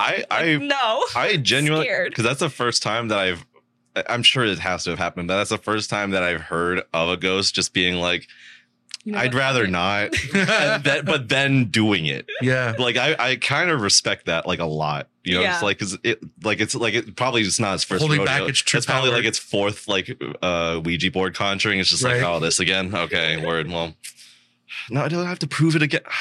You know, They always say prove it. They always say they always want. Always Okay, wants to prove it. trauma time, turns off everything. Yeah, right. Tried. The last thing isn't really like a ghost story. It's more about like a what are they called? A specter. No, the people Orb. that hear them. medium. Oh, Medium. clairvoyant. Thank you. Oh, Clairvoyant. either. Both. It's kind of Same thing. So my mom had passed away in 2018, right after like living with me. And so my family's from Virginia. So I went up there for the funeral and my aunt, my mom's sister, had called me and she said like, hey, I have a friend, you know, he didn't really know Don that well, but he, you know, is a friend of mine. He has autism and he keeps telling me to ask for you. And I don't know if you would be interested or not, but do you want to go talk to him? He says that your mom is talking to him and asking for you. And I was like, because it was so out of the blue. I was like, are you like, yeah, any chance I can have to go talk to her, of course I'm going to go try it, especially me being me into this stuff. How long after she passed did this happen? Within the first month. Okay. So, pretty recent because she was in Vegas when it happened and then she had to be cremated there and then sent back home. So it was a while before she was even home. And then they had to set up everything with the funeral and such. So it was about like a month after. But so my aunt asked me to come with her and I go with her and her daughter, Allie, also has autism and she's nonverbal. And she's one of my favorite people in the world. She's so sweet. She can say things like words and such, but it's kind of hard for her to like have full on conversations like this and full on sentences and such.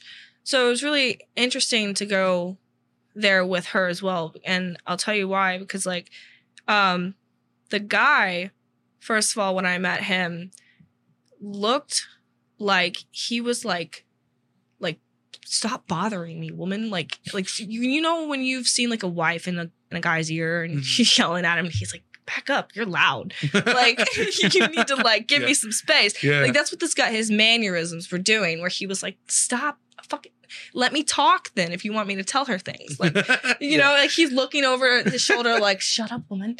And then he's like, are you sure you want me to say that? And so the mannerisms alone gave it away that like this guy wasn't just crazy. And as well as you know, he knew my name, he knew the nickname my mom called me my whole life. Really? Little girl, don't know why. But and then she was saying certain things about like the situations that we had just gone through before she passed, that there's no way this guy would have known. Like my aunt didn't know, nobody on my mom's side of the family knew about any of this. He was a complete stranger to me, and he was like, you know, telling me things like, oh, you need to leave him. You're not safe. Oh. I want you to be better.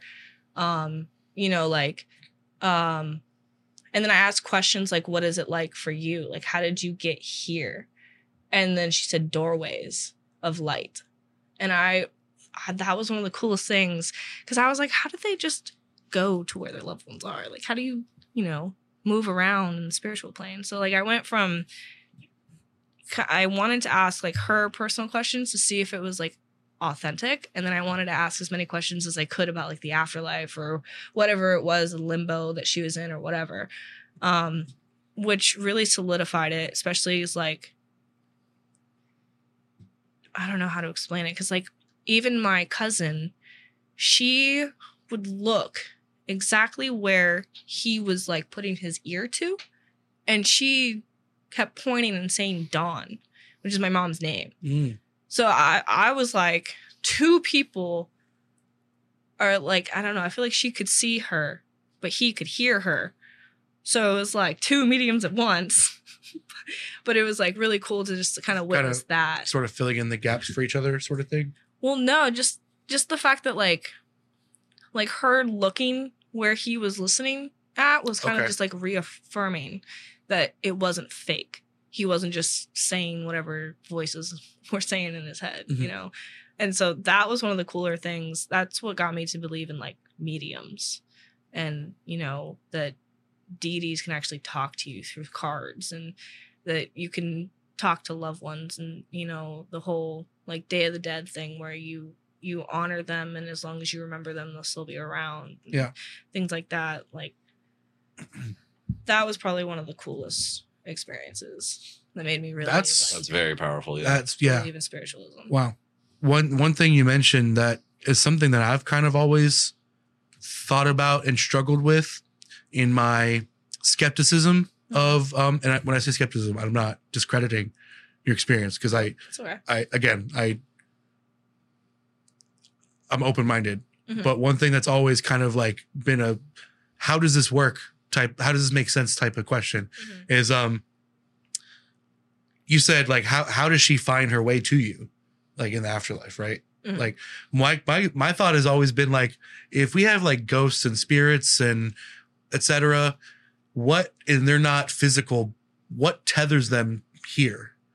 Like what is it that keeps them from just being able to or choosing to just explore space? Like because like everything in space in our physical realm is always moving. There is no stationary. That's why it's called metaphysics. It's the idea that through physical phenomena there can occur meta phenomena on top of what we understand to be natural order that, you know, to us as humans can be interpreted in certain ways like ghosts, etc.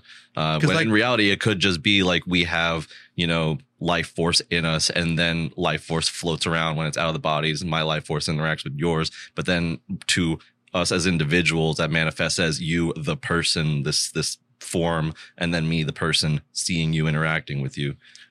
Versus like, well, I'm sorry, I didn't mean to cut you off, but this might sound kind of dorky, like might get to a sci-fi realm, but because I had thought about like, what if in the future we have colonies on other planets or whatever, and people start dying on those planets? Is the afterlife connected to like a astral body, or is it a separate realm entirely that can access our Earth? Or is it like if we have a colony on Mars and 100 you know 1,000 years from now, whatever, we have a civilization there, people die and are born and whatever, is it like a separate afterlife, like a separate realm? Or is the secret to interplanetary travel the ethereal plane? Right. Is there astral projection? Is that how you have to travel? You know, like that. Those are the kind of things I was thinking of, like what binds them here? Like why would they be here and not anywhere else? Well, I mean, I've always been explained emotions are just energy that need like somewhere to go. So if that's the case, then the energy probably is what tethers them. It's like they're like the unfinished business or whatever. The fact that my mom was trying to find anyone that could hear her to tell me something that she thought was like so important that I needed to know because it was life or death. Like that. Like once she conveyed her message, I felt this like boulder kind of just lift off my shoulders. And I feel like that was her just going to whatever. And I believe in reincarnation. So I believe in like, you know, we're just transformed into a different kind of energy. So like I might be a tree and then that tree could die and then that turns into a butterfly or whatever the heck. And then eventually I come back and be a human again in like 10 cycles. So, I mean, it could be the planet's energy field, which traps us in, or it could be, you know, which would create a separate place, at least of purgatory or limbo, if we were on a different planet. Or it could be Like, why was this someone dies in transit from one planet to another? Like, is their spirit just like stuck there floating? I don't think so. Or do they revert back to where they came from? Or, you know? I mean, probably revert back to where it came from, because that energy is where, like, that's where it came Originated. from, the Yeah. source of it. So, like, you know, that source is going to call that back and make it into something else. It's like, Of course, the there's same no- amount of energy has been on Earth the whole time. Yeah. I guess, of course, Just like, using it. we won't have answers to these type We'll of never questions know. for a long time, because we've never been able to even ask that question. Mhm. You know, all human history, we've always been here. So never even had to think about it. But Indeed. there's always something in the back of my head that it was like, why? I always say, if you What are- act like you know for sure, you definitely don't know. It's like, you can't. Yeah. The only thing one can know for certain is that they know nothing. Correct. literally. Yeah. Yeah. And on that note, you don't know shit. You know what I do know? That you should like, comment, and subscribe. Yeah. Yes. And then that's Yes. Yeah. That's the tag. There you go. Yeah. And what I know is you should hire me for all your events, whether it be fire spinning, tarot reading, selling jewelry, vending, or even just, I don't know, being your friend. Hire you to be the friend. I don't care. Hire you to hang out. Yo, friend for hire. That's a real thing Friend nowadays. friend. That's probably a valid business strategy Yeah. nowadays. Honestly. Friend for hire. Also, go visit keywesttourist.com, alienlife.net, and spreadtheflow.com. There you go. All of those will be in the description.